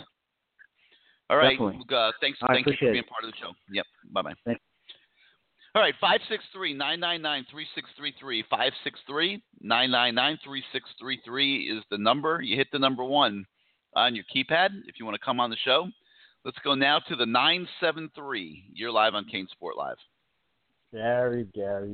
Boy, I was getting to a point where I'm like, okay, I like your last caller, but boy, I was about to respect to him because he's a diehard. I was trying not to fall asleep, man, because we got to keep this hype. We got to keep this hype. He had a lot of questions, but that's all right. No, he's knowledgeable. It's Ross. I appreciate him, but boy, I wanted to get going. I was hyped. I was listening to everybody, and then he came in, and I'm like, okay, he's going back a little bit. He's talking about. So anyway, let's go, Gary. Hey, Gary, man, let's just say this. I want to say a nice hello to Mr. James, okay? Mr. Big Mouth James, who runs his mouth about being the best player damn near on the planet, and he started freelancing in our game, and we burned that behind. He freelanced. They exposed him on ESPN, showing him freelancing, and he got burnt. And I also want to say a nice hello to Mr. Jackson that was on his sideline, number 44 from last year. Remember when they beat us? He put the U sign up and turned it down. I just want to say a real good hello to those two guys. Mr. O. And matter of fact, not saying Devin's not going to be a decent pro, but I don't think he's a starter day one in anybody's NFL team. I think he has to hit the special team first because he's a freelancer and he's a big mouth. Yes, I said it. Okay, so I just wanted to start off the show by saying that revenge feels so good. Okay, because I remember last year he was running around when he was injured, helping everybody on that sideline. Well, take that. Anyway, let's Barrios. Oh man, what can we say, Gary? Oh my God, Barrios. Matter of fact, he started off not so good. Remember when he tried to do what was it, a punt return, and they slammed him on his face. I thought he was actually going to be knocked out the game, so he recovered from that. He was trying to catch the ball. Yeah, they threw him for a loss. He trying to catch a ball, and he fell on his helmet. I thought he was going to come out there with a concussion. When he got to the sideline, he was acting. I think something got into his eyes, and I was like, oh man, this is not starting out real good for him. But his bounce back was ridiculous. And now I just want to ask you a question, and I'm not trying to get crazy about it because I know he might not have great games for the rest of the season. But how do you compare him? If let's say he stays steady and he gets a chance at the league, 4th round, 5th round, how do you compare him to the kid that everybody, even though the kid played in the national championship game at Clemson, that walk-on, I think he's more sound than that walk-on. That walk-on catch big balls. He catch big catches, but I think Barrios is a better slot guy than him. What's your thoughts on that? I think he's made himself a very, very good receiver, Braxton Berrios. But how is he going to project into the National Football League at his size? I don't know. I mean, he's going to have to end up with the right team and get the right opportunity. This kid at Clemson is not a big boy, and they talking about him playing in the league. Yeah? I'm not saying Braxton, because he can return punts and things like that. He could get a shot. He's having a great year. And the but I don't know. And the kid from Carolina, which I don't think he hurt himself. He might have tore something. Remember, Barrios is coming back from injury. The kid that was at Carolina last year, now he plays for Dallas. He's not a big wide receiver, and he got his shot. Where was he picked? I don't know. I'm just saying. I'm not necessarily talking about being picked. I'm talking picked is nice. He's got to land in the right opportunity with a team that's willing to work with a receiver that size. Like Absolutely. New England. Something like Detroit that like to do like these quick slants or something like that. I just love to see maybe Detroit, the Broncos, of course New England, and those type teams that's going to utilize that wide receiver coming around. Okay, I just want to give him props for that. Yeah, we'll see. I mean, anything we say tonight's just pure, speculation. Yeah, we fluffing it. We fluffing it. I mean, there's no telling.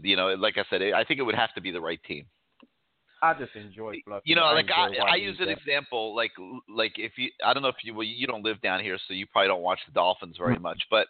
Like the Dolphins have this receiver, Grant, I forget what his first name is, who runs like he might even be faster than 4.3. Like he's as fast as it gets, and they can't do anything with him. Like he returns punts for them here or there, but offensively they can't get him the ball. Like they tried putting him in the last game, and they just can't. He's too little. Like they can't get him the ball. Yeah.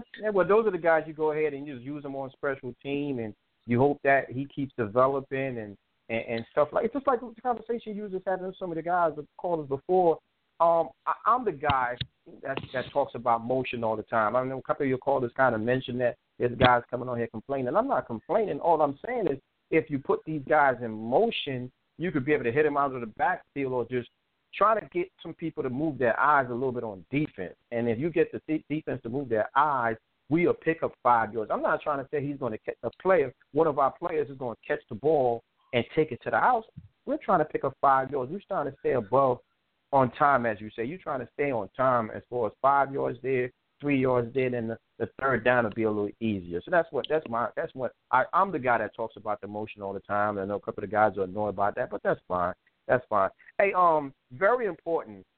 What do you think we should do? I know it's kind of like a silly question, but us winning the flip against Georgia Tech, the key with them, we got to get on them early. We got to score. We got to get a field goal and a touchdown, and we got to be like 10-0. I'm going to agree with you before you even say what you're saying. If they win the coin toss, they need to receive. I agree. Take the ball. Yeah. Take the ball and score, because when someone scores on them, Johnson panicked. It's not because He knows that he has a time-consuming offense, and he panics and he starts throwing the ball. And I think we got the athletes to play that. Now, here's the thing on defense that I'm concerned with, Gary. Not that it's a huge big deal, but I know we might have Morton coming back. I possibly wouldn't use him. Him coming off injury, they do a lot of chop blocking. And I'll just keep him out, and I'll probably try to play the rookie, the freshman, give him his chance this week and play him and let him get in the mix a little bit, because we want to have depth for the rest of the season. I think if you use Morton right away this game, he might end up being talking about Homer? Again. I mean, not Homer. No, I'm talking about on the defensive line. Moulton, what's number 90? Oh, Moulton. 95. Moulton, yeah. You don't want to bring him back for this game. I just don't think it's a good idea. Even though he might be healthy and ready to go, I think we'll just go ahead and I think you should use Ford or somebody else. You're not. What are you kidding me? Ford, who hasn't played? Like, you're gonna throw him into the Georgia Tech game? I don't know. You can spot him there. I tell you what though, I pay attention to this guy. When we're up and they're feeling good, they spot guys in here and there. That's what I'm saying. They do. I know you see it too. If we're having to have a lead or something, they do spot guys. They do give them a look. They don't give them a complete look, 3 plays in a row, but they do stick them in there. And as far as Robert Knowles, you kind of stole my thunder a little bit. I'm gonna be honest with you, Gary. He was a reach, and I'm not trying to be disrespectful because family listen to the show and all that. But let's just call it what it is. Man, we can redshirt the dude. But the family shouldn't be mad if they are listening. I mean, he was a reach. He wasn't a top shelf recruit in that regard. But you know what? He's getting a free education at the University of Miami. And if I was his father, I'd be proud as heck and I'd be happy as heck because my son would be getting a great education and that's fine. At a top shelf school, and he's playing football and having fun. So and here's the key too, Gary. Here's the key. He wasn't just doing it. He didn't just that one play. And by the way, on that play, I don't know if you noticed it again, Delvany was so upset with him. He tried to explain to Delvany right away, and Delvany knocked his arm down immediately and got in his face. Like, that's you. He didn't even give him a chance to start explaining. He just got right on him. Right as soon as the play was done, he just got right into his face. I'm like, that's you. I don't want to hear it. That's you. You got to know your assignment. I mean, Delvany just really got on him. But I kind of to me that's a positive. It's like yeah, it is. I look at it as a leadership. And here's the thing: I know we don't want to kind of put. This is not the blame show. I'm just going to give it a little small blame to the coaches on that Knowles thing. During the game, he's been messing up during the game.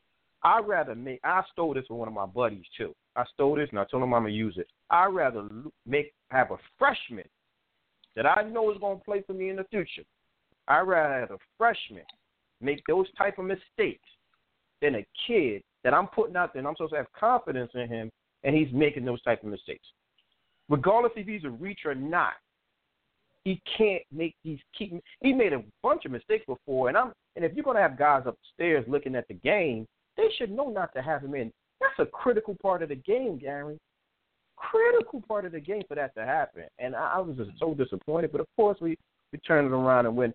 Big props to freshman punter. Nobody mentions these guys. I got to do it. Big time punts. He did a good job. Okay, he did a solid job. Solid job to the tight end. He caught the ball when he's supposed to. Stiff arm the guy. Got down the field. Okay, Redwine got blasted up on the sideline, but we got him back because we damn near took one of their guys out the game. So, I'm just proud of that.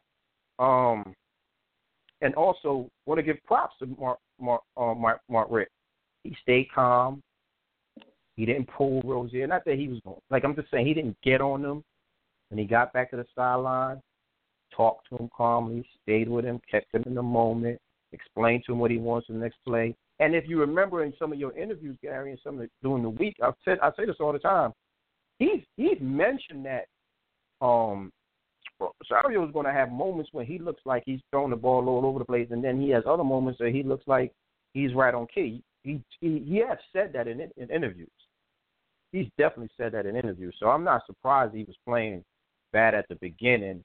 and it's happened. Oh my God, on holding, they was holding us the entire game, and nothing was called. Also, a couple of targeting plays that they should have been kicked out the game, and they was called for nothing. They didn't.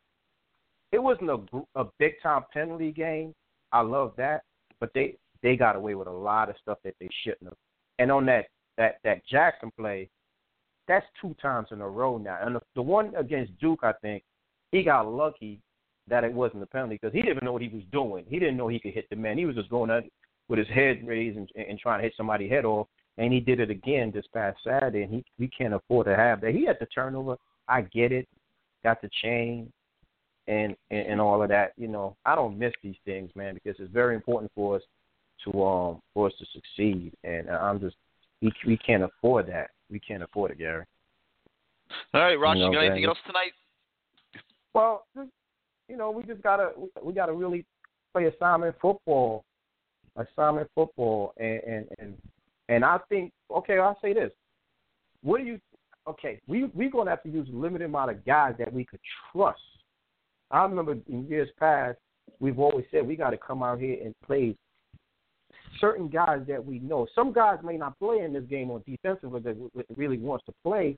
Some guys may not play because sometimes we may have to use. This is a game where you got to really pay attention to your matchups. You remember when Tracy Howard used to get held out of the Georgia Tech game because he wasn't physical enough against the run? That's what I was getting at. That's how you got to be as coaches, and it'll be interesting to see, like for example, how much Malik Young can handle this week, and although Malik's really done it. He's a tough kid, man, and he's done a pretty good job this year, even when he's had to be physical. Yeah, he's going to play just because it's him. He's a starter. He's going to play, but you're right. How much he holds up is the key on that. It's just we just got to make sure we select. Unless guys get injured, we can't afford to fool around unless we're up 17. We got to pick some guys that we know is going to be sound. Simon football sound, especially on the second level. Because they're going to gash us some. They gash everybody. Even with bad quarterbacks, they're going to gash you because you're not going to stop every play. No, you're not going to stop every play. You're not there. They're going to gash you. One more, a couple of things on the recruiting end, Gary, real quick. I know everybody. Okay, real quick, go ahead. Some other guys.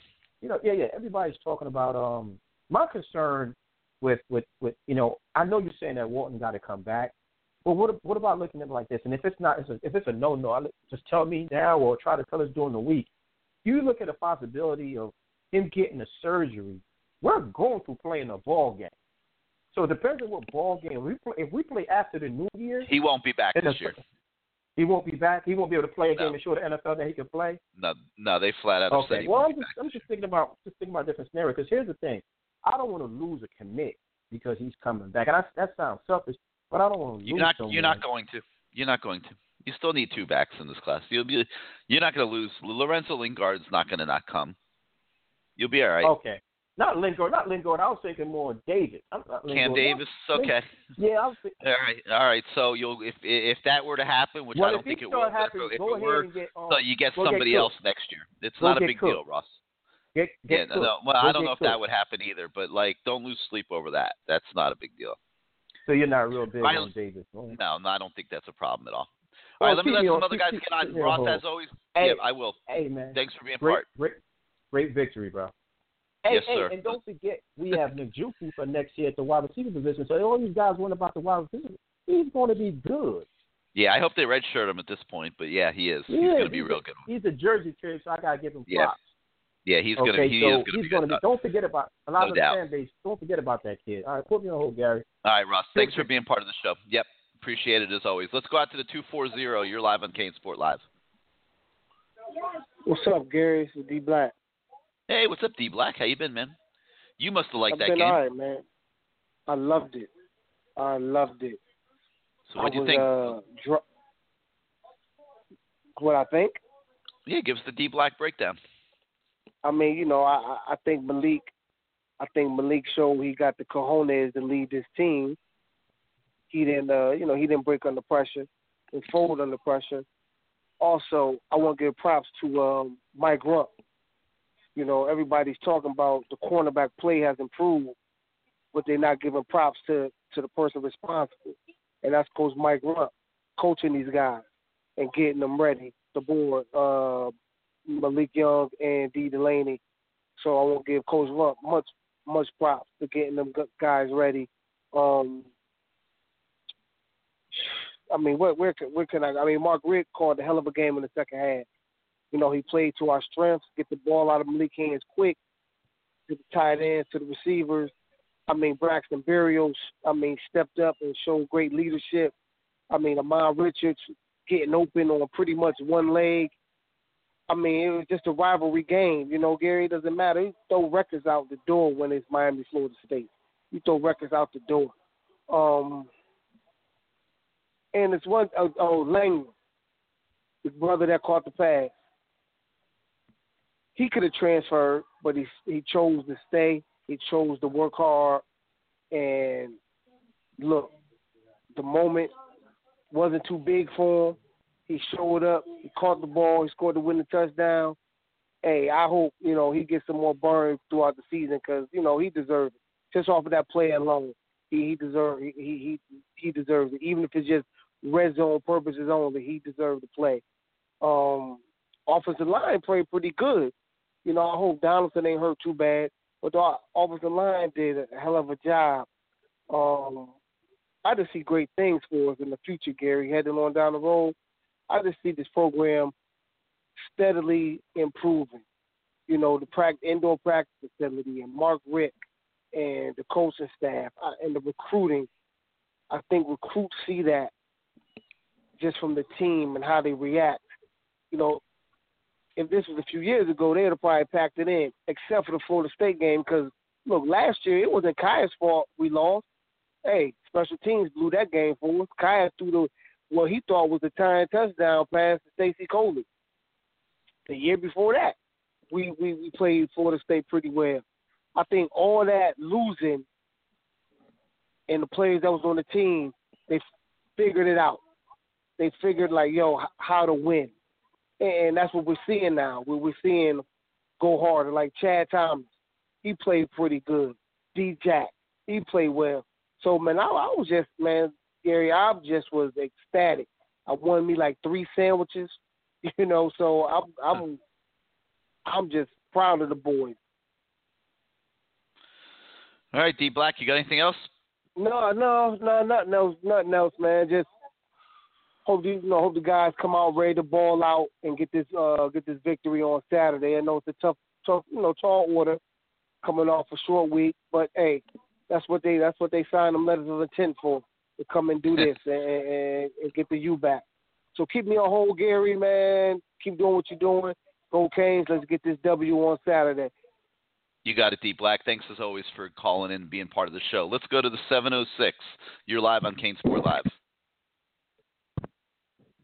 Hey, Gary, can you hear me? Yes, we can. Who's this? Oh, this is Sebastian. Man, I didn't want you to miss me, man, because, you know, this is the week I needed to talk to you. I need to talk to you because I've been telling you, man. Good. I said, anytime Miami beats Florida State, it seems like the epic center of college football changes. And here I'm going to break it down to you. I told you, when Miami beats Florida State, that's 2 4 and 2 5. That's 2 4 and 2 5-star kids that don't go elsewhere. You know, you did say that. We'll see. You know, if you keep a Calvin Ridgely at home or a Jerry Jeudy or a Dalvin Cook, you know, the whole epic center of college football kind of changes. So, I've been waiting to see this for a long time. But I right before you beat me up, I had to write my things down because I wanted my thoughts organized because I know you got a lot of calls. First thing I want to talk about is the play of D. Delaney. You know, the first couple of weeks he seemed like he had a tough time, but you can definitely seem like, as I've been watching him, because I watched it's a game within the game, he seems more, you know, you see the talent. He's more in tune with himself. He knows what's going on. Like the 2 touchdowns, the one against Toledo and the one against Florida State, he knew what coverage he was going to be in. He knew he had top-over safety help. And if the safety didn't do what he was supposed to do, that's why they ended up getting a touchdown. So it seems to me like he knows what's going on. and the talent is definitely there. And you do need that physical corner on that side of the field. You got to have that. So I want to give him good props. I don't know if you've observed that, but he's definitely held his own the last couple of weeks. Yeah, he's settled in, no doubt. He definitely settled in. The other thing I want to talk about, Gary, and this is we've talked about this for a while. Me and you've been talking about this. Is you can definitely see the difference of what coaching makes. Here's what I'm talking about. There was never a game that we played under Al Golden that we went into halftime that we won. It didn't matter what size the lead was at the half, but if we went in the half and we were losing, we never won. And even though we were just down 3-0, I mean, the mere fact of, Coach Rick being able to tell the kids, hey, just settle down, believe in what we're doing, and we're going to be fine, that goes a long way. It's more than just the talent that's on the field. It's more than just the kind of athletes you recruit. It's believing what you believe. And I said the only way we're going to get to a championship is we need to have a championship-level coach. You need to have a coach that have won in the big games. And those players need to be able to look in his eye and say, no matter what kind of adversity we feel, we can be able to come through. Because they felt adversity 3 times in this game, going into the half down 3-0. Taking the lead, and then losing the lead, and then taking the lead again, and then being able to win during the last drive. That all stems from coaching. I saw, Mark Rick tell, and everybody saw this when he says, Malik Rozier, be smart when you go out there. Don't do nothing foolish. Go back to what we talked about in the players' room, and the quarterback's room, and the coaching, and that seemed to really, really pay off. So he was able to adjust at the halftime. He was able to keep those kids under composed. And so I got to give big props out to Mark Rick. Let me just keep on going. The other thing I want to talk about is, beating Florida State, it ain't just about beating Florida. It solidifies recruiting. A week like this week, you don't hear a lot of our recruits, being swayed.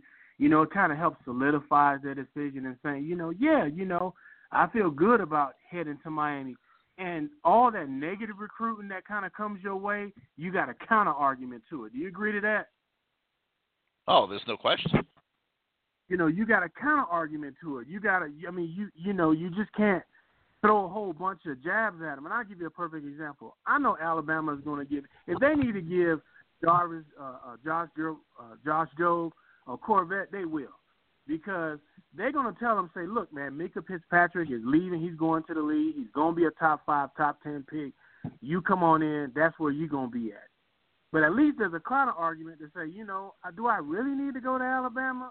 Or can I find that same success down in Miami? There's a counter argument to it. And that's why beating Florida State was just huge. And Florida State fans know it.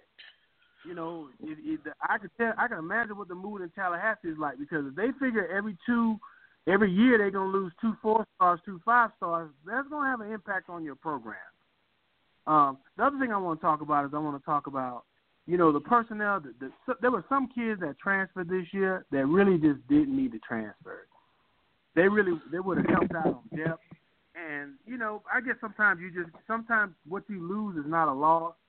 But some of those kids could have really made a difference. Not a huge difference, but they could have helped out in the team. Like, if Edwards would have stayed, what would our running back position look like now? If Yerby wouldn't leave, what would our position look like? If we didn't lose Adagu, the offensive tackle, I'm just saying over the course of the year, those players leaving, Hastings leaving, the tight end, it just hurts with depth. And, everything you lose is not a loss. But I could just imagine if those kids were still on the team, we would feel it. Yeah, there's no doubt about it, Sebastian, and that's why I think they got to be really careful right now about this running back situation and how they use Travis Homer, because you're already taking your best special teams player, and you're going to reduce his role on special teams, and you're going to make him the starting running back. Now, what if you overuse him and he gets banged up and he's got or gets hurt or something, and now you really have a weakened football team, because now you're counting on Chuck Ray and DJ Dallas, who's you don't have no idea what you're going to get from him. So I think this is a slippery slope that the coaches are playing with right now, and it's going to be interesting to see how it plays out. Because I agree with you. I think losing those guys was a big deal. And I just think, what I mean by that is you may have to change your philosophy, just because you want to lengthen the season. You may have to do more bubble screens. You may have to do more jet sweeps. You may have to just be a little bit creative. And the only reason why I say that is because, losing those players really hurt. I guess what I'm saying is, suppose we do make it to face Clemson. We want to be able to face Clemson with a healthy Travis Homer. Yeah, well, that's exactly what I was just getting at. I think that's what when I say it's going to be interesting to see how they handle it.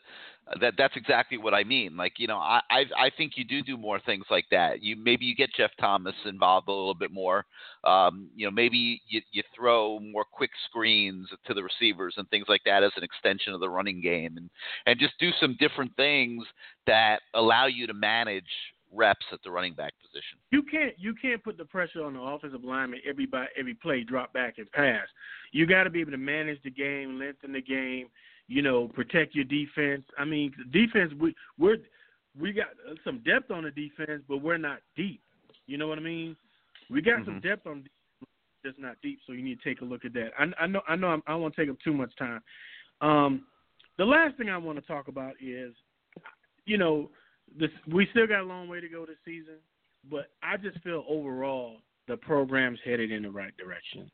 I mean, if you're a Canes fan right now, you're able to see a coach beat Florida State. You're able to see a coach be down at the half and win a game. We haven't had that in a long time. This is a uncharted territory. Now, the thing we're having to deal with now is how do we manage success? And I love the attitude that the kids have saying, Florida State wasn't like the Super Bowl for us. We know where we're trying to go. We know what we're trying to do. And we understand the teams that are in the way. What I'm going to be looking for as the season kind of elongates is the continued development of the players, like Bandy, like some of our linebackers, because, we can bring in Owens. We can bring in number 34, I can't remember his name. We could bring Perry. We could bring Perry. Yeah, but can we bring some of those other linebackers in towards, I'm talking about a 9th game of the season, 10th game of the season, 8th game of the season, just to continue to see their development. Can we continue to see some development out of Dean, and Bandy's going to play a different role. But overall, I can see the program's headed in the right direction. You can see the development of the players. Players are actually developing. And you can just see the whole entire culture changing. Now, you did say one thing, that the offensive line didn't play so great. I kind of disagree with you just a little bit. I think they played as well as they possibly can play against a defense like Florida State. Florida State, I mean, that's a lot of talent. There's probably about, on that defensive line, on that 2D, there's probably about 5-6 players that's going to play in the NFL. I don't know if you disagree with me or not. But I agree. I think the offensive line played well. I got to give it to McDermott. I was scared, excuse my French, shitless, that he was going to be our left tackle. But, after 4 games, he's kind of holding his own. And I guess if you're going against Chad Thomas, you're going against Joe Jackson, that's talent. That's NFL talent that you're going against. So it's making out a huge way. So the game with Georgia Tech, am I scared about it? Should we win? I believe we should win. I don't care if we just win by a field goal. Because here's the thing with Georgia Tech is they're all about not allowing your offense to get the ball. They want to hold it for 9 minutes, 10 minutes, and in the South Florida Heat, depending on how the game goes, that can have an effect on you. But what I think the team can come through is I'm hoping to see a big special team play. I really believe before the season is over, Thomas is going to take one to the house. I don't know when. I don't know how, but I just feel before the season is out, he's going to take one to the house. And we may just need that, going against, Notre Dame or Virginia Tech or even like a Georgia Tech. So I said a lot, but here's the thing I want you to talk about, and then you could just keep me on hold. As you look over the course of the season, and you look at what Miami needs, not just for this year, but for next year. What are some things that you need to continue to see for us to not, no kidding, be able to say that, we're back? Well, I mean, that's an easy question, Sebastian. You got to build up your depth. You got to build up your depth at running back. You got to build up your depth on the offensive line. I think you're already addressing tight end. You got two elite tight ends committed into this recruiting class. Got to keep recruiting well at receiver, which they're doing. I think they got to find a few defensive tackles because I don't know that Norton and McIntosh are playing well enough to go to the NFL after this year. I really don't personally think that they should or are, but you're getting old at that position really fast. I think they got to fortify it up and find some good defensive tackles. The linebackers are going to be juniors next year. You got to start rebuilding the linebacker position, and they're already addressing defensive backs. So it's pretty clear what the order is, and they seem to be doing a pretty good job of it. So I want to thank you, Sebastian, for being part of the show as always. You said a lot. You got a lot in there and made a lot of great points. And give us a call again next week. All right. Keep me on hold, Gary. You got it, man. Thank you for being part of the show. Let's go to the 904. You're live on CaneSport Live. What's up, Gary? Who's this? Gary. Hello? You with us? Yeah, I'm here. man, Can you hear me? Okay, we can hear you. Go ahead. Who's this? You can hear me now? It's Kane 35, Jacksonville. Hey, what's up, man? Go ahead. What you got for us? Man. We won the game. Glad to hear that we won the game. I think Mark Richt was still a little conservative in the first half. He was a little conservative in the second half coming out. He kind of waited to the fourth quarter to kind of pick it up. I tell you what, we got the quarterback. I love Rozier, but Robert Knowles, man, he almost gave the game away speaking handling, man. I mean, why is that guy even in the game, man? Because Redwine got hurt. He's next guy up. They're just light at that position. We knew that. But Gary, we know. Okay, why can't we give some else a shot? The guy gave up 2 touchdowns. The guy behind him can't be no worse. He gave up 2 touchdowns for them to almost pull the victory off. Well, they're not expecting him to do that before he did it. Yeah, I understand, but once you give up 1 touchdown, I mean, the dude was wide open, Gary. Wide open. How can you leave him out there wide open like that? Even Delaney went up to him. I guess Delaney was cussing him out, well, because he left the dude wide open for the touchdown. Yeah, he blew the coverage. He's not that good of a player. He's not that good of a player. They're challenged at that position. We knew that going into the season.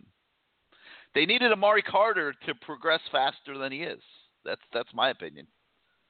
What about Derek Smith? What's up with Derek Smith? Same deal. He's a good player. Yeah, but he's not ready. He's not ready to be thrown out there yet.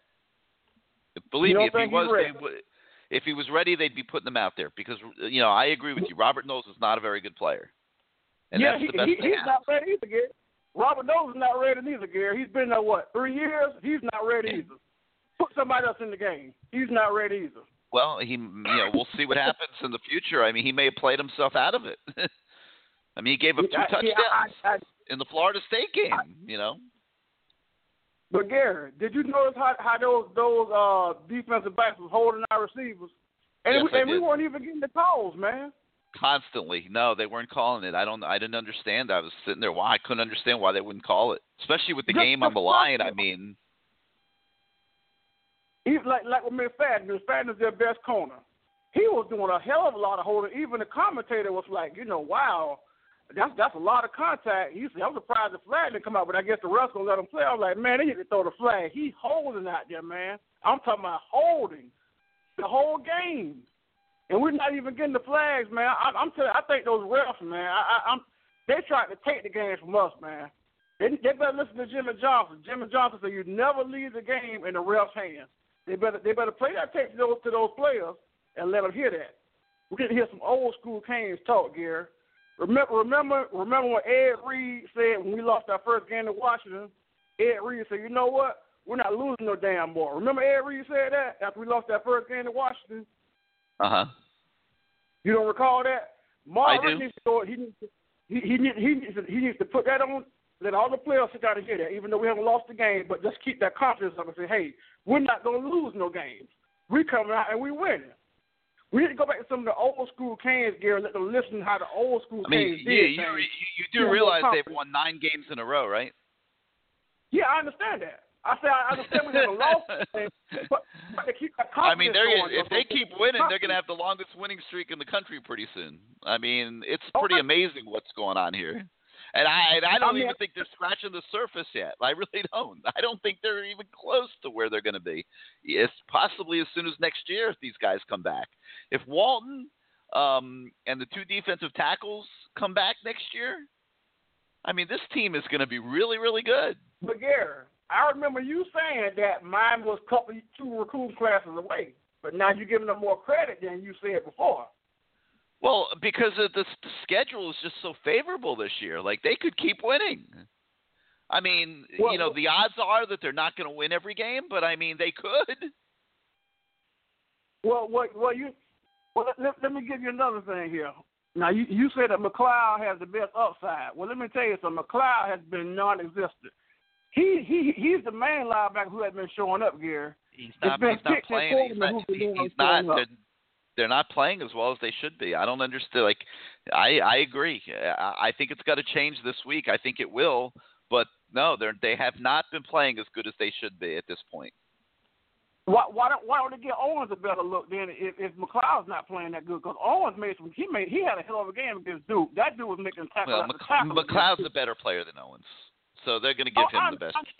They're going to give him a chance to reach, his capability level. I mean, he potentially could be the best of them all. Let me ask you a question, Gary. Had Owens never hurt that knee, do you think he'd have still been starting with those freshmen, those guys we got now? I don't know. I don't know that that's an answerable question right now. Okay. I was just curious because, I mean, before he got hurt, he was balling, man. Like I said, in that Duke game, he had a hell of a game, man. He had a couple good plays in the Duke game, yeah. But I don't, you can't be, you can't just be overreactionary and see a guy make 2 good plays and assume he's better than the guy playing in front of him. I think, you got to see a bigger body at work than that. But, yes, he did. He did very well. He's clearly getting better and better and feeling more comfortable after the injury issues he had a couple years ago. And, it's good. He gives them depth. And I think they're going to need depth this week. This is going to be a very physical game. Yeah. So Gary, question. Do you think Mark Richt out-coached Jim Moore in that game Saturday? I think they both coached pretty darn well. I mean, come on. I mean, did you see what was going on there in the fourth quarter? I mean, I think they both coached well. I think so you would give them pretty much. Yeah, I think they're both very good coaches. I think they both coached at an extremely high level, and this was Miami's year. I mean, Florida State had a 7-year run where they got almost every break. Gary, who would ever thought in a million years that Darrell Langham would have caught the touchdown pass to beat Florida State? Who would have ever thought that? It's absolutely amazing. I mean, it's an amazing story. I mean, he played 2 plays in the whole game. Those last 2 plays, he didn't touch the field the whole rest of the game. I saw something different in him, Gary, in that Bethune game. I said, you know what? I said, we might have something to Langham. I said, he was looking good, even though it's Bethune, but he was looking good. He was dominant. He had a great spring, and he got on the coach's radar in the spring with how well he did in spring practice. And he's just continued this fall. And, I mean, is he Amon Richards? No. Is he Berrios? No. But does he deserve to be out there at least as much as Harley? I mean, I certainly think so. I mean, Harley can't get open right now. Yeah, I noticed that. Yeah, I caught that. Yeah, he got a little ways to go. He'll get there. But Gary, question: how tall is Langham? Is he 6'4" or 6'6"? Because he's like 6. He's 6'6". He's tall. He's big. He doesn't look that big though. I mean, yeah, I guess he does. If you stand next to him, he does. Yes, he does. Okay. Well, he was bigger. Was he bigger than the Joker? The Joker was 6'4", right? Yeah, he's taller. He's bigger than Njoku, and Njoku's a big receiver. Njoku's going to be a very good player. You watch. Oh yeah, definitely. Well, Gary, one more question. Burns, man. What's up with Burns, man? Really. He's not physically ready to play football. I mean, he hasn't played a down alive football in over 2 years. They're not going to just throw him out there this week. He's not ready. He's not physically ready. He's helping out on the scout team. I'm not convinced he'll ever play football at Miami. I don't get the whole thing. I didn't understand why they were taking him in the first place. I mean, this is the University of Miami. I mean, they must have just been fulfilling their promise that they made to him when they took a commitment from him several years ago, and because it's Gulliver, a local school, they didn't want to renege on it. Is my guess. I mean, because I don't know that he'll ever play. We'll see. All right, let me let some other people get on. Thanks as always for being part of the show. Give us a call next week. All right, Gary, have a good one. You got it, man. Thank you. Let's go to the 786. You're live on CaneSport Live. Hey, Gary, how's it going? Doing great. Who's this? This is Enrique from Tampa. Hey, what's up, Enrique? Have you called before? I have. It's been a while, cool. A little bit, a couple weeks at least. Yeah, go ahead. What you got for us? Nothing. I mean, I thought it was a great game. I was actually texting a buddy of mine who's a huge Alabama fan, and he asked me how I would like this game to turn out, and I told him, I was like, I would love for this to be a blowout. But over that, I'd rather this come down to the end and Miami just rip their heart out, and that's exactly what they did. And I loved every bit of it, and I'm sure every single Cane fan out there loved it as well. But were you there? Were you at the game? Unfortunately, I wasn't, but I was watching here on TV at home, and it was awesome. At least for me, my kids were jumping up and down, kicking and screaming, and they had no idea what was going on. But have you ever been to a Miami FSU game at the Doak? Not at the Doak, no. And I just recently moved here. One of these years, man. It's pretty special. It's pretty cool. Yeah, especially obviously when the Canes win. Yeah, absolutely. So I got a couple questions lined up for you. Rozier, he came in big when we needed him, but I did notice that the kid loves the deep ball, which is exciting for the fans. But it also leads to what he produced on Saturday, which was 19 for 44. And I would really like to see him go and look for the shorter passes to establish rhythm, especially to Herndon, because I think he's been totally underutilized in this offense. What do you think? I think they were getting a lot of single coverage the other day, and I think a lot of man-to-man, and I think that's what the plays were calling for, were to take shots down the field. Mark Richt said he thought he should have taken even more than he did, because he felt like those plays were there. And, you saw even in the final drive, there were two that they tried to throw to Cager, where he was single covered on the outside, and then you saw Langham single covered on the outside, and Florida State was blitzing a lot. So, I think just the circumstances of the game necessitated what they were doing, and I thought Rozier was a little antsy in the first half and didn't play as well as he could have, and I think that's why his percentages were not great the other day. But every game's different and every defense is different, and I think that you'll see Mark Richt call the game based on what they're getting, not with a predisposed idea. Right. And I caught the show 15 minutes late. Do you have any updated injury reports for us as far as Richards and Donaldson? Both were on the practice field today, working lightly. Okay. Richards, they're going to, this is going to be a season-long battle with him. He was walking around fine after the game. I think, his hamstring started to tighten in the second half, and they didn't want to push it. They don't want to lose him for the whole season. And they tried to, get by. I was kind of shocked that he wasn't in there on the final drive, but his hamstring tightened up on him, and they didn't want to blow the whole thing. Donaldson, he's got an ankle, a sprained ankle. He was practicing in full uniform today in a boot. So I think they're just trying to keep it relatively mobilized so he doesn't retweak it here during the week.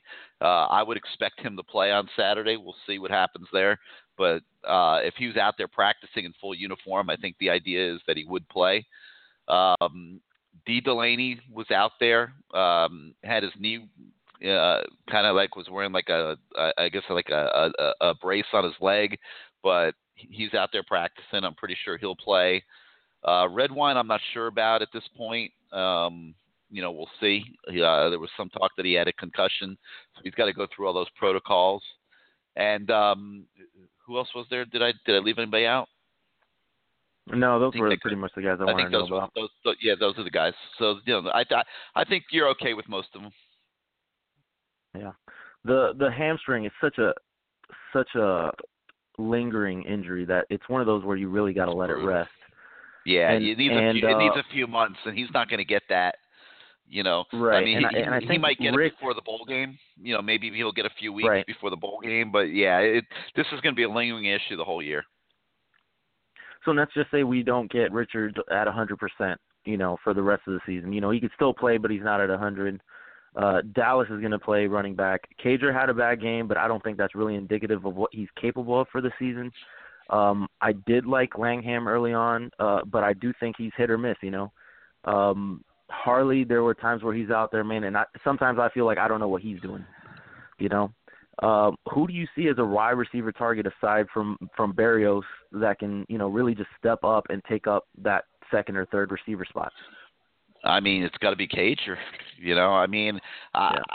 Can Langham take on that kind of role? I mean, obviously the coaches don't think so because he hasn't been playing that much. I think Cager is a guy that you could look at that you should be able to get more out of.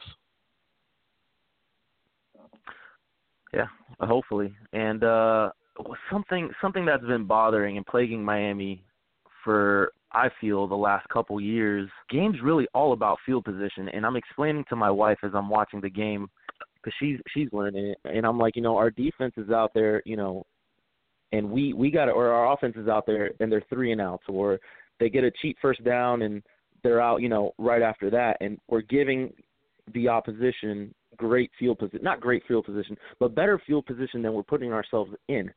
So my question in regards to that is, what is wrong with Miami's punt return blocking? Because Berrios has the capability, if he gets a little space, creates a little wiggle room, he can take it to the house. But it's fair catch after fair catch. For whatever reason, they're not great on special teams.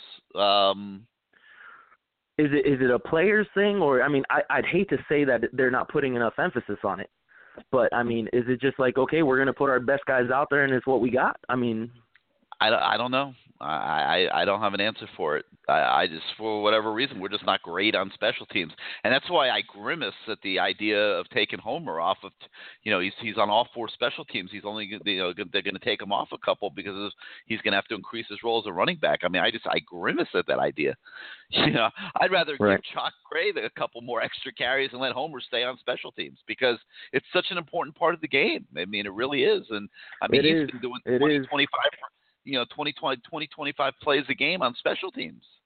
And, now that's going to be cut significantly. And I don't feel that I don't know why they're not, but they're just not great on special teams. Yeah. All right. I'm pretty much done with all my my good questions here. I've got one off-topic question. Did you see the Gators uniform, the new ones? I heard about it. I didn't see it. I'll do a Google search on it right now and take a look. They're absolutely terrible. And lastly, they were gray, right? It was a gray uniform with an alligator on it. Yeah, it's terrible. Anyway, but since we've been shitting on Robert Knowles all night, my goodness, God bless that kid. I feel terrible for him. But on 24/7, he was a low 3-star. He was a low 3-star on Rivals, and on ESPN, he was a 4-star. And on all 3 of those services, the only other offer he got was from none other than FIU. So that goes to show the quality of players. I was distracted for a minute by the Gator uniforms. Oof, boy, are those ugly. But who are you talking about? Robert Knowles. Oh, Robert Knowles. Yeah, no, that's basically what he was choosing between. Yeah, and the Golden Staff decided to give him a scholarship. They late in the game, they had an extra scholarship available, and they took a shot with him, which Yeah, I guess. I don't know. It's good for Robert Knowles, I guess, because he's getting a good education in Miami. I hope he's taking advantage of it. I mean, I'd rather be a guy that's a good player at Miami and get that education than play for FIU personally. But or as a parent, I'd rather see my kid get that education at Miami. I mean, absolutely, that's a no-brainer. Yeah, it shouldn't have turned it down. That's for sure. So it's good for him, but he's not a great player. But they just don't have a lot of bodies at that position this year. They'll get that fixed by next year. All right, Enrique, thank you for being part of the show, man. Thanks, Gary. Have a good night. We'll talk to you next time. Let's go to the 757. You're live on CaneSport Live. Oh, well. This isn't Gary. What's up, buddy? My man Charles met you and said that we were at the game. Yeah, we was there. Outstanding. Wonderful.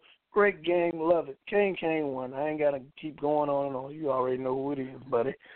Okay, let's see what I want to get with here. Mark Walton, I feel bad for the young man. The man been hurt for about 3 games. He shouldn't have played in the Duke game, but we ain't going to get into all that. He gone. Sorry to hear. Get yourself right, young man. Wish you the best. Now it's up to Homer and Chalk. Okay, I know you say you'll be disappointed that they're taking your boy Homer off of special team. Man, I know the boy young, Thomas, but he got flashes. He got speed. Let the man get some more reps on them kick returns or well, we know Barrios got the punt returns. Let's put Thomas out there. I see the speed, the flash is there. I know he's a little light in the pants, but that's all right. He'll get strong once they light his little butt up a couple times. The defense, let's see. Well, I was at the game, so that's the second time I've been to Dope. Let's get that straight. 209, we already know who won. Ja'Cory Harris. And it went down the same way it went down last time back in 209, except for we had the ball last. And Everett dropped the ball in the end zone, and I know you remember that. They said touchdown, they did the replay, and the ball went right through his arm. Outstanding game. Labor Day weekend, 2009. I was there, and this time it was outstanding as well. Hot as hell, though. Gosh, that Tampa Heat was banging at 3:30, buddy. But all is well. Let's go, Kane. Yeah, I've been a chalk man forever. I ain't talking about it. Just do what you got to do, bro. Your time has come to do something, so do it. I'm backing him, and I've been backing him. Now, your boy, why doesn't Dean get in the game? Is there a reason why Dean doesn't get in the game? Just asking. Because to me, they don't feel as confident in him as the other guys. Well, maybe so, but your boy still garbage me. I don't give a damn what y'all say. Delaney, he had an interception, yeah, but I could have sworn I seen one of their best receivers fly by and get that last touchdown, and he was over there somewhere. Yeah, but that wasn't his fault. That was Robert Knowles. He was handing off the coverage. Yeah. Okay, all right, then it ain't his fault. But we're going to see what he do. To me, he's still garbage, hot garbage. I said he came here with all this expectation. He done a little bit better the last 2 weeks. Okay, Georgia Tech. Who beat Georgia Tech? I don't recall. Do you recall, sir? Because they 3-1, correct? Yeah. I didn't look to see who beat them. I'll tell you in a minute. I'm trying to remember. Yeah. That my mind's gone a blank on it. Yeah, my man Frank and them were there at the bottom. We were sitting on the Cane side too, but I just didn't make it down there because you already met me. Now I didn't travel to whatchamacallit. They lost to Tennessee. They lost the opener to Tennessee. Yeah. Okay. All right, that's cool. But like I said, hopefully we'll beat them, do what we got to do. Oh, are they going to wear them black uniforms at all this year? Because I know they were supposed to have been black out of Georgia Tech, but probably not. Can't wear them at 3:30. Or you won't even have a damn team. Yeah, we'll see. We'll see what time the have they said. I don't think they've set the time yet for the Notre Dame game. So maybe that game would be one. That could be a night game possibly. Yeah. Yeah, but like you said, or always Virginia Tech. Beat Georgia Tech, beat Virginia Tech, beat UNC, and we can go ahead and get this, maybe get to the ACC coast. So that'll probably be the next game you see me, because I'd be damn if I'm driving 3 hours to watch them play Carolina right about now. They won in what, 4? Oh, no. I can't do it, Gary. Can't keep wasting my time and money. I had a beautiful time. It was an atmosphere, like you told that young man. If you ain't been to that game at Dope, you better get there. Let me tell you, it's off the Chizak. It's all that. And it's even better when it's at night. Oh, yeah. Oh, my goodness. Yes, Lord. But, hey, it's wonderful talking to you. I done met you. You know Kane one is real. Charles said, what's up? My man Frank, he was there. Charles didn't introduce Frank. Frank was kind of hot about that, so I'm going to put Frank out there. But, hey, let's go Canes. Let's go Chuck. Let's go Homer. Let's go Rozier. You look bad at first, but hey, I don't care how bad you look. You came through when we really needed you. People saying, oh, he's hot garbage. Hot my ass. He came through when you need him, and that's what we need. You don't need it like that every time, though. I agree. Now maybe they're getting into a groove, with getting back in shape due to that hurricane and playing in the ACs and time and stuff. We're going to say that. But after this weekend, ain't no excuses. Let's roll. Let's roll. Canes, baby. FSU, you can go. Yeah, baby, it's all good. I'll talk to you next time, Gary, and love. Peace. I'm out. All right, Kane. It's always great to talk to you. Let's go to the 864. You're live on CaneSport Live. Hey, what's up, Gary? Doing great. Who's this? This is G. Hey, what's up, D? I'm up here in South Carolina. Some of these Canes fans up here, man, I got a friend, man, he ain't happy about the win. I'm like, you got to be crazy, man. We ain't playing as good as we want. You still there? You're breaking up on us. I'm breaking up on you. All right. You hear me now? Yeah, go ahead. Yeah. Yeah, go ahead, D. All right. All right, man. You got to call back next week. That phone's not working on us. Let's go to the 256. You're live on CaneSport Live. Yo, what's happening, Garrett? Doing great. Who's this? Oh, this is Juan from Alabama, man. What's up, Juan? Talk to us. I ain't got too much to say, man. A lot of people and yourself also covered, a lot of the things I had wrote down here. But I'm glad we got the victory, man. When FSU came back down the field and scored on us, I had to go outside during the commercial break while I was at work, and pace back and forth and just hope that we get it together, which brings me to my next thing with Rozier. Man, that boy got some swag. His stats don't really show how big he really played, in my opinion, man. And one thing that I really liked that he did out there, besides throw the game-winning touchdown pass, was try to pump up the crowd in a stadium. I mean, I like that type of swag, man. It just showed me a lot about the guy, man. But like I said, man, I ain't got a lot to say tonight. But we sure did a whole lot of arm tackling, man. A whole lot of arm tackling. Yeah, tackling's going to get better this week, no doubt. No doubt. It has not been a typical Manny Diaz defense in terms of tackling. Totally agree with you. Got to get better. And I think it will. I think they'll work hard at it this week, and it'll get better. And I sure hope so, because like I said last week, man, I wanted us to blow them out, but bottom line, we won the game, and that's what really counted. Like I said, man, I'm down here in Alabama, so of course the whores are talking their talk. Oh, y'all didn't beat them as bad as we did and all this and that.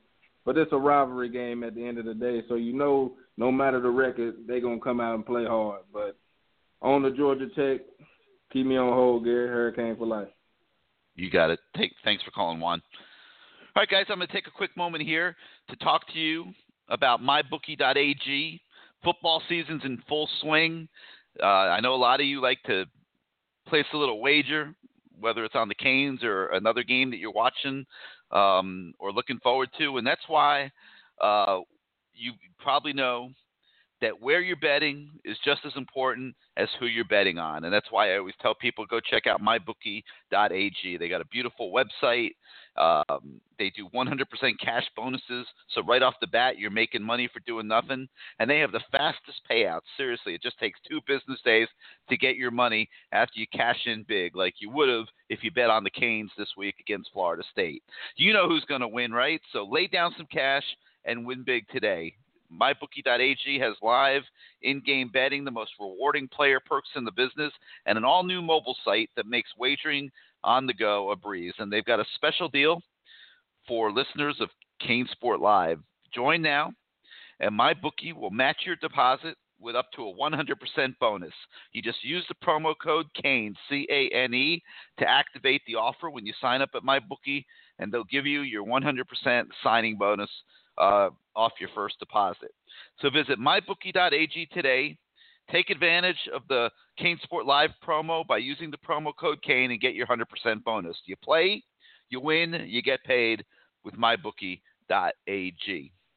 All right, guys, let me also take a moment right now before we run out of time tonight. I know we still have several guys that are waiting to get on, and I'm going to try to get as many of you on as I can, hopefully all of you.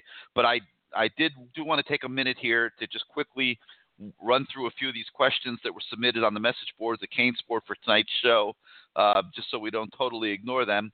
How much money would you bet if somebody said 2 years ago that the play that finally beat Florida State was going to be Rozier to Langham?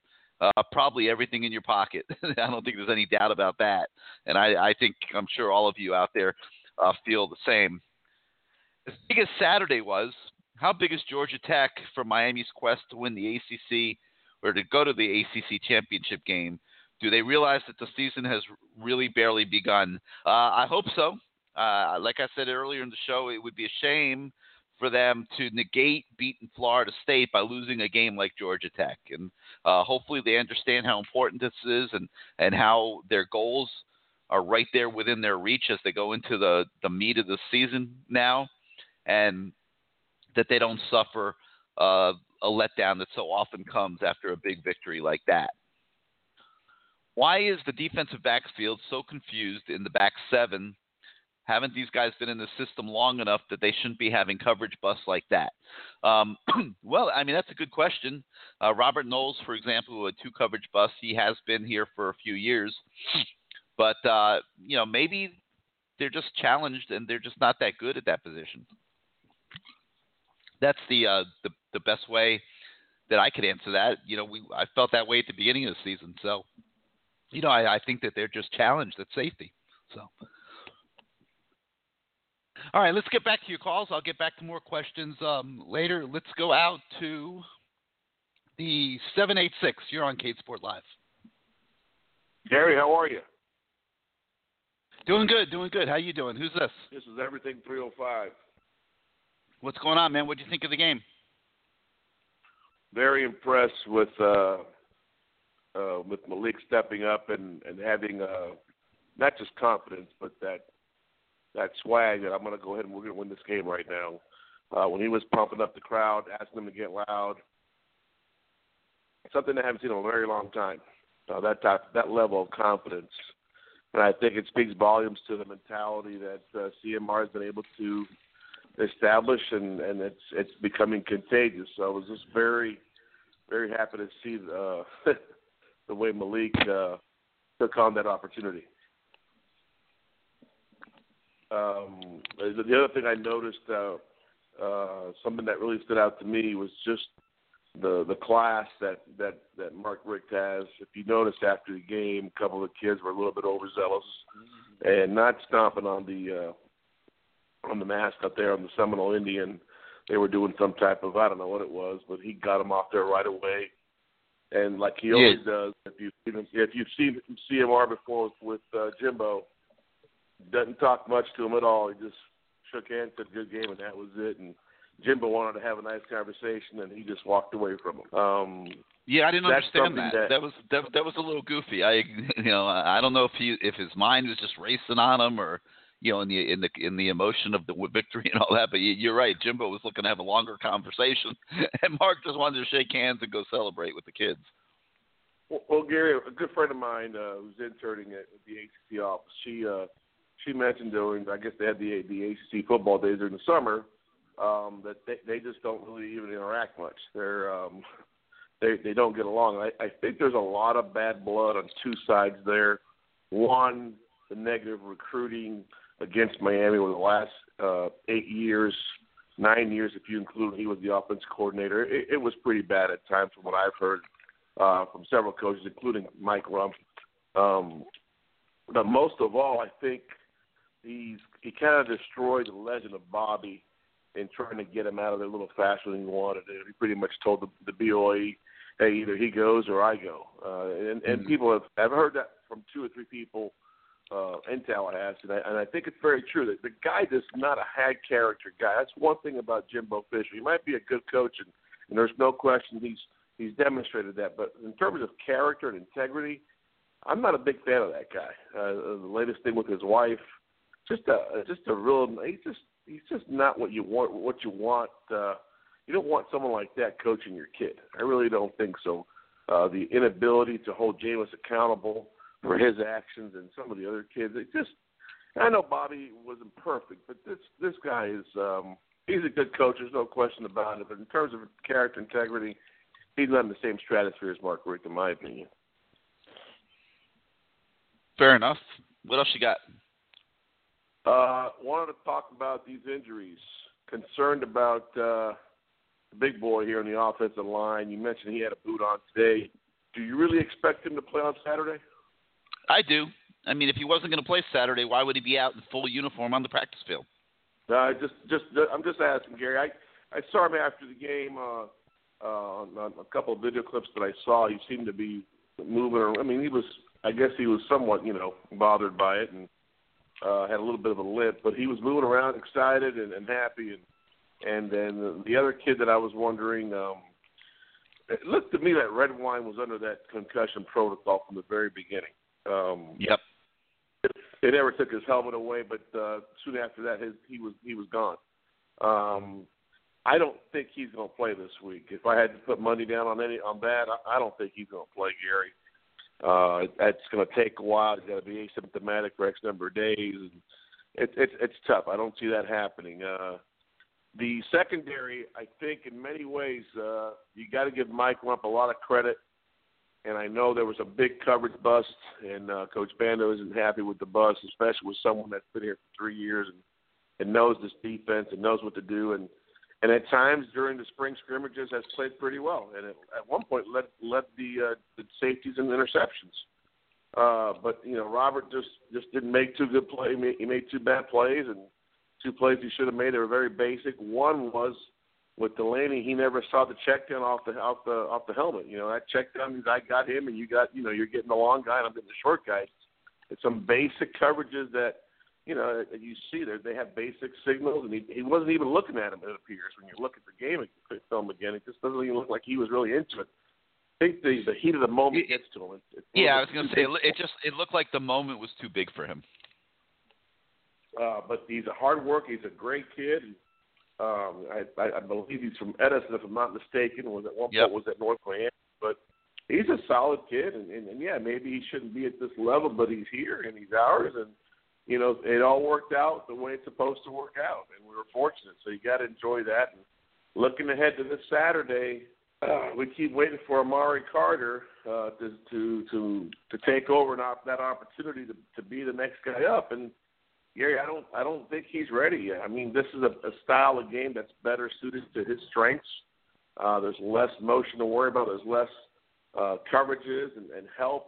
It's going to be a little bit easier for him, but he still has to be able to mentally be strong enough not to fall for play action. I mean, there's got to be some discipline there with him, and he's just got so much energy and going in a million different directions. I don't think he's ready for that yet.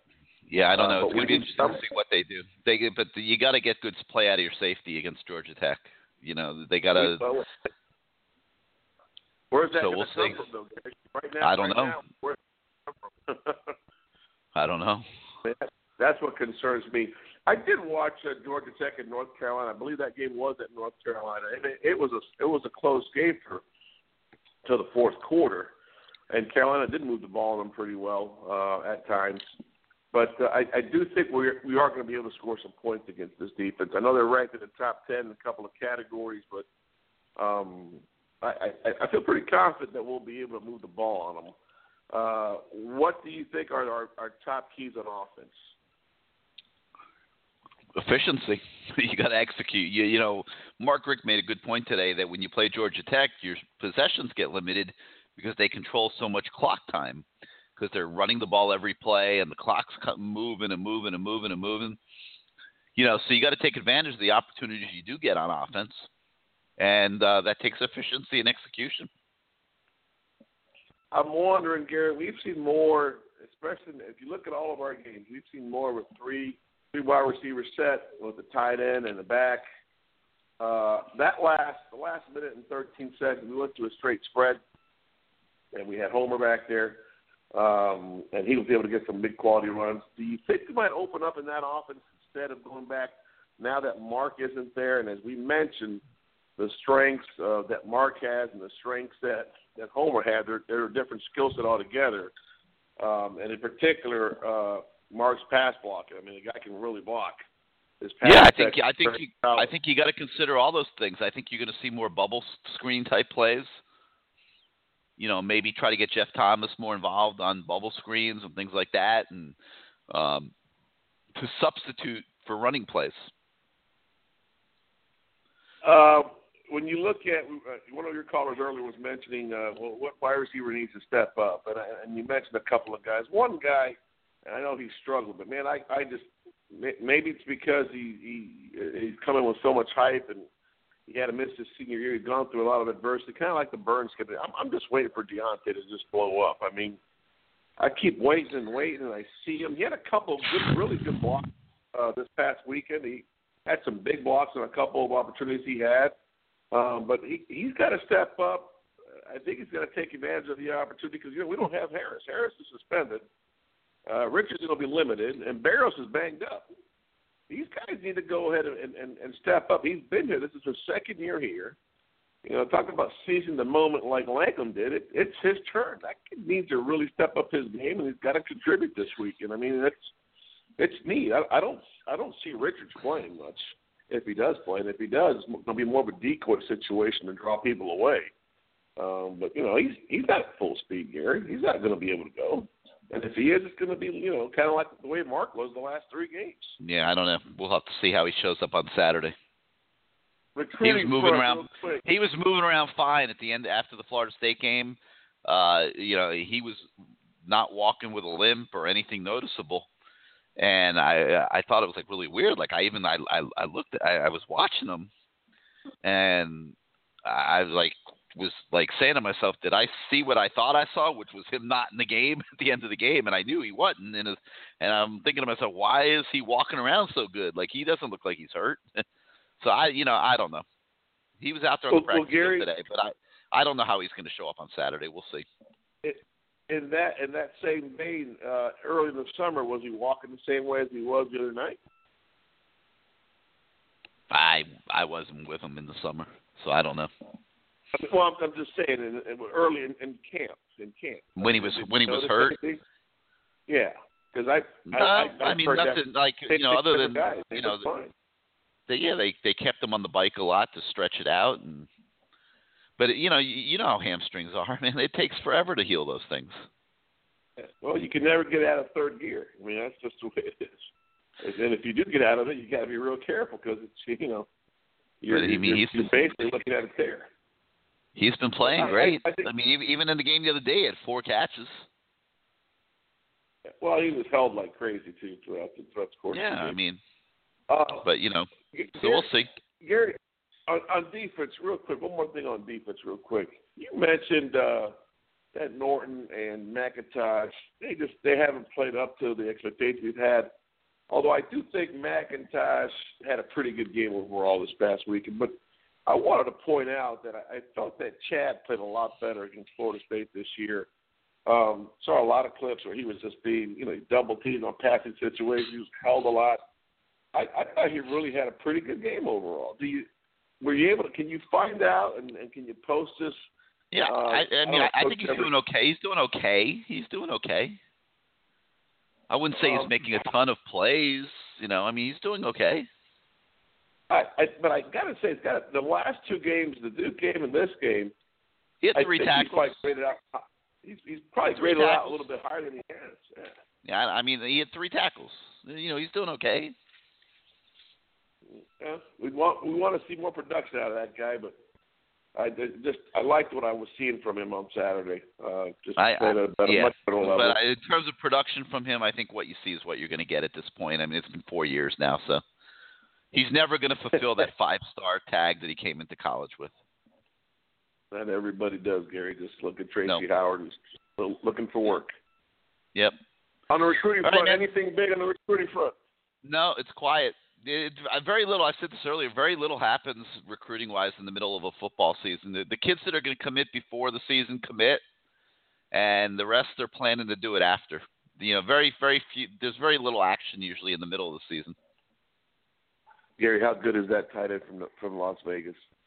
He's great, and so is the one from Jacksonville. You're getting 2 elite tight ends this year. They'll do pretty well.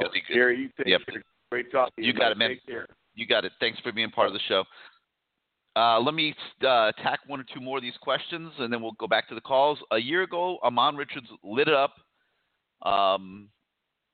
Is a comparison to Julio Jones type talent fair?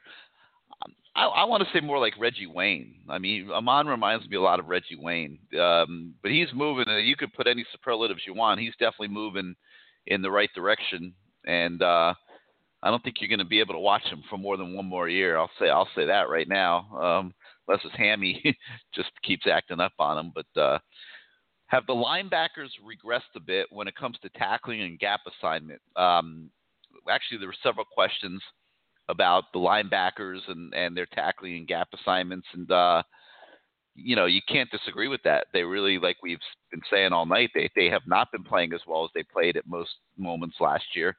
And this is the week, I think, that they got to get it straightened out, without a doubt. I mean, this is going to be the big challenge against Georgia Tech. They're going to have to defend the run almost every play. And it's assignment football, and you can't be out of your gaps against Georgia Tech, because if you are, they're going to house it. So obviously they're getting a lot of work this week, and I have confidence that Manny Diaz will get that straightened out, and they'll do a much better job of handling the run and their assignments against Georgia Tech. All right, back out to the phones we go. Let's go to the 985. You're live on CaneSport Live. Hey, Gary, Swagger for life here, man. I appreciate you answering my question. What's up, Swagger? What was your question? About the linebackers? The one you just answered about the linebackers. Yeah, that was mine. All right, what else you got? Just a couple of things. Just going forward, I think what we need to do is just kind of stay focused. Obviously, great win at Florida State. Finally got the monkey off our back. Sorry about my voice. I'm still hoarse from yelling. I had a Florida State fan to my left and a Florida State fan to my right when I was at the place where I was watching the game, but it was, needless to say, it was sweet. Anyway, I think this week and going forward, looking at the rest of the year, I think Ron Dugans and Mark Richt need to get DJ Dallas, Mike Harley, Jeff Thomas into a room and really need to have like a come to Jesus meeting, because we're going to need those guys going forward with the running back situation the way it is right now. I agree with you totally. I mean, if we overuse Travis Homer and he goes down, I think we're in trouble, in my opinion. Yeah, I agree. I mean, Gray, for all the love everybody's giving Gray, I don't know that Gray is a guy you're going to be looking at as your number one guy, and then after that, we don't have a whole lot. I mean, we're going to need to get creative with Thomas and Harley. They're going to have to grow up fast over these next, over the rest of the season. And, we're going to need those guys. They came here to be Miami Hurricanes. They need to contribute. I don't know. What do you think about that? I agree. I think it's hard to put that kind of pressure on true freshmen. I mean, I don't think that they're not having a major impact because they don't want to. I think they want to. They're just not ready to. And they've got to learn how to get open. They've got to get more explosive as athletes. Running fast. It's not just about running fast. You have to, have the strength to fight off defensive backs, to get to open spots. You have to have the explosion also. And, I think with the little guys like Harley and Thomas, that's still a work in progress. I mean, Thomas to me has come a long way just when I look at him. I mean, when I watched him at the Under Armour game in December, he had these skinny legs, and you could see that he was fast and had ability, and it was great for an all-star game or a 7-on-7. I always expected him to struggle this year. I didn't want to sound like the Grinch who stole Christmas all summer when everyone was going nuts on the message boards over the reports that they were hearing from 7-on-7 workouts and stuff like that. But I always expected him to have a freshman year like what he's having so far. It's just not as easy as people think.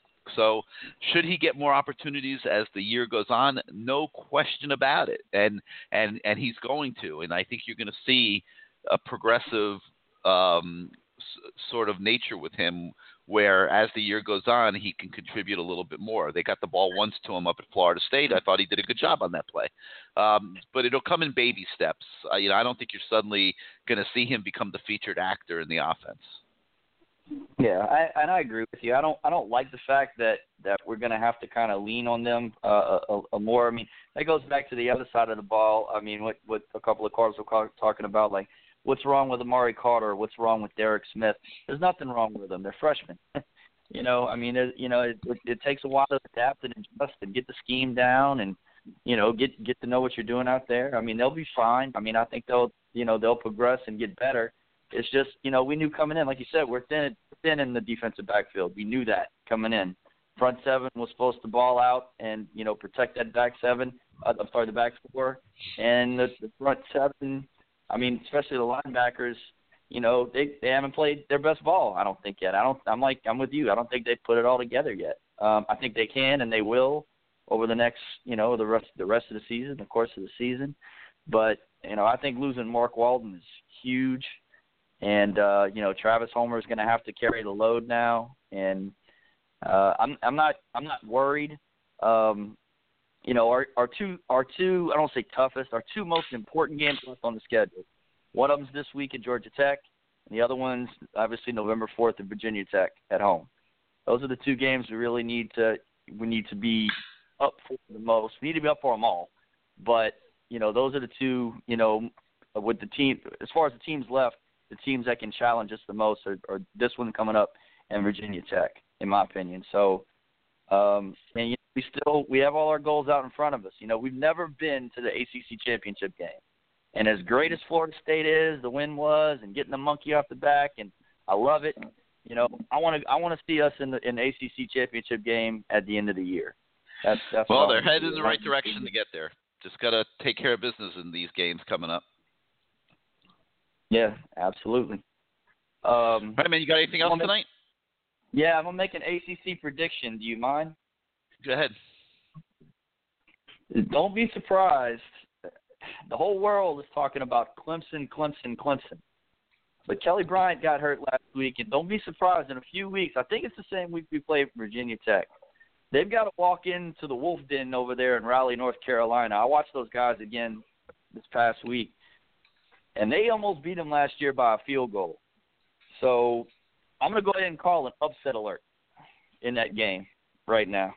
Well, they're due to lose. I'm going to say that NC State is going to take them out come November 4th. I might be eating a lot of crow, get a lot of crap for it, but I think I wouldn't sleep on Florida State against them either. I think Florida State can play with them also. Well, maybe, but I think NC State can take them down. Yep. I know that's saying a lot, but I think they can. Anyway, well, I appreciate it, Gary. I appreciate it. I'm out. You got it, man. Thank you for being part of the show. Let's go to the 210. You're live on CaneSport Live. What's up, Gary? Doing good. Who's this? Hello? Yeah, who's this? Shaq, man. It's Shaq. Hey, what's up, man? Go ahead, Shaq. Talk to us. I was talking about the first question is after the game, and we were talking about the penalty. They threw the celebration penalty, correct, on the last play. Right. Yeah. They threw and why did they throw that flag? Because it was a celebration. The bench emptied. The bench emptied down the sideline, and they called so it was the bench. Yeah. So it was the bench. Okay, and also, just about, people. I listened to the whole show, and people are calling and they're saying things about, even you. I heard you say, well, the linebackers aren't playing that well, and then it's like you're kind of all over the place. Because at one point you say, well, they it's our fourth game. That was a tough game, and they're being put in position to where they're running themselves out of the play. It seems like it's happening a lot. And or I've seen games to where they're actually in the backfield, but they're whiffing on tackles. Like they're missing them. It's like this James. I mean, Quarterman ran into this guy and he bumped off of him. If he was just wrapped up with him, he gets him down. So are they just not being taught how to tackle this year, or have they forgot about it? Like, what's going on? I think that everything just got a little disrupted when they took those 3 weeks off. They went 9 days without practice. Exactly. They went 21 days without a game. I think everything just got thrown out of whack. And I think it's just, the other day I think they were a little too keyed up and were overrunning some plays and things like that. They just got to they got to settle down and get back to playing sound football. I think it happens this week. This is, this week in practice, I think Manny Diaz gets them straightened out. Yeah. Well,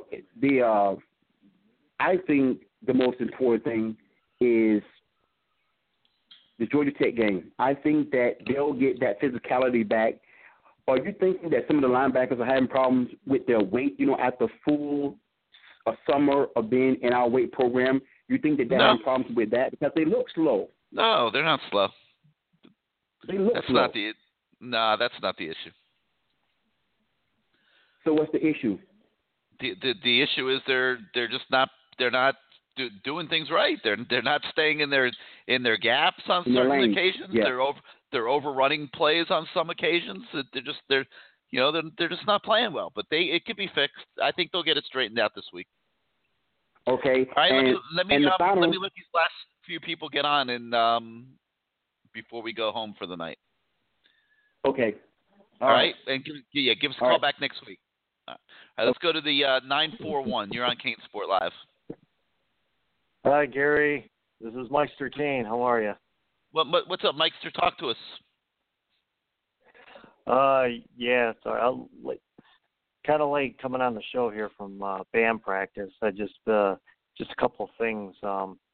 What is the injury update on Sheldrick Redwine, Ron Donaldson, and Redwine is going through the concussion protocols. I don't know if he'll play this week. Donaldson was at practice today. He practiced in full uniform but wore a boot on his sprained ankle. So it looks like they're working him towards being able to play Saturday. Richards was at practice. He's nursing the hamstring. He's not running full out at practice. I'm sure he's hoping to play Saturday. And who else was there that you asked about? Oh, gosh. Amon Richards, yeah. That was his hamstring. Yeah. Richards, Donaldson, and D. Delaney was at practice today, too. Oh, good. He just had a brace on his leg, that was to protect him. But I think he'll be fine for the weekend. Oh, good. Great win against Florida State. Boy, what a relief. Yep, no what a doubt. relief. Yeah, for sure. All right, well, I'm gonna sign off here and head for the bed, and I'll call you guys back next week. As always, you have a great show. All right. Thank you, Mike, and thanks for being part of it. All right, last call of the night. Let's go out to the 310. You're live on CaneSport Live. Hello, Gary. Hello, who's this? It's Righteous Kane. What's up, Righteous? Take us home. Just two quick things. I was very happy with the win. It was very impressive that it happened to remind me of the 2000 game that I was at in the Orange Bowl, where with a minute and a half left, the team marched down to victory, and it was a beautiful thing to see. And also, I just want to real quick give credit to the 2014 recruiting class.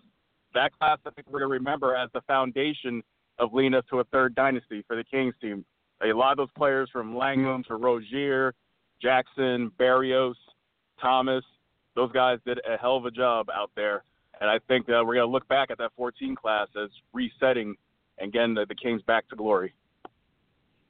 Yeah, good point. Let's see who was in that class in total. I'm going to look at it right now. Joe Brown, who's no longer here. Njoku, who was a hell of a player, obviously. Calvin Hurtaloo, he was all right. Kai Hester ended up never playing. Gayot never did anything. Demetrius Jackson was part of that class. Tyree Brady didn't pan out. He busted out. Anthony Moten, okay, so. Michael Weiss was But Barrios, Trent Harris, Chad Thomas, Malik Rozier. McDermott, Darling. Yep.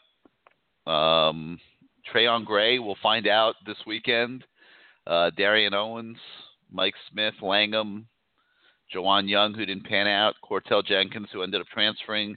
Kaya, McDermott, Nick Linder, who wimped out of this season. Joe Yearby, who never should have left. Trevor Darling. But you're right, Chris Herndon was part of that class. So, yeah, it was a decent class, no doubt. Yeah, this class, unlike the 13 and 12 and 11 classes, didn't completely, fall apart. Like a lot of those guys in those previous classes transferred, got kicked out, and so forth and so on. I used to always talk about all the time over the years how if you don't have a consistent class of guys who stay in, it ends up hurting the program. So this is like the first class where you're starting to see a little bit more consistency with veterans sticking around and helping contribute to the team. And the 15 class right behind them is, also doing pretty good too with Norton and McIntosh, Redwine, so forth and so on. Walton, of course. So you're starting to see, the depth built up little by little. And the next two classes, I think, like you said, will be the thing that cements us back into a top 10 program. And hopefully in 2019 we'll win a national championship. Yep. They're moving in the right direction, no doubt. And so what else you got for us? So that's it? All right. Thanks for being part of the Thank you so much. All right, man. Thanks for being part of the show. All right, guys. Great show tonight. Obviously, everybody's very happy, which they should be. Canes gave a nice present to their fans this weekend. Got the monkey off their back, beat Florida State. And I think that, like I said earlier in the show, things have a tendency to be cyclical in football. And maybe, just maybe, you're seeing the Canes cycle start to come to fruition. This team has won 9 straight games. And hopefully they keep it going, obviously. It would be a shame to see this thing fall apart now with so much potential for this season. So I want to thank our sponsors, MyBookie.ag. Remember, if you go to their site, you get a 100% bonus on your sign-up. Use the promo code CANE, C-A-N-E. And I want to thank, as always, the Startup.com, the company created by Canes fans, where you got to be a Canes fan to work. And now they want to help Canes fans and their families succeed in small business, and they give you all the tools to go to do so at their website, thestartup.com. All right, I want to thank everybody who listened tonight, and I hope to see you at the stadium. Canes play Georgia Tech on Saturday. The ball games just keep getting bigger as the Canes keep winning. So with that, I'll say good night, everybody.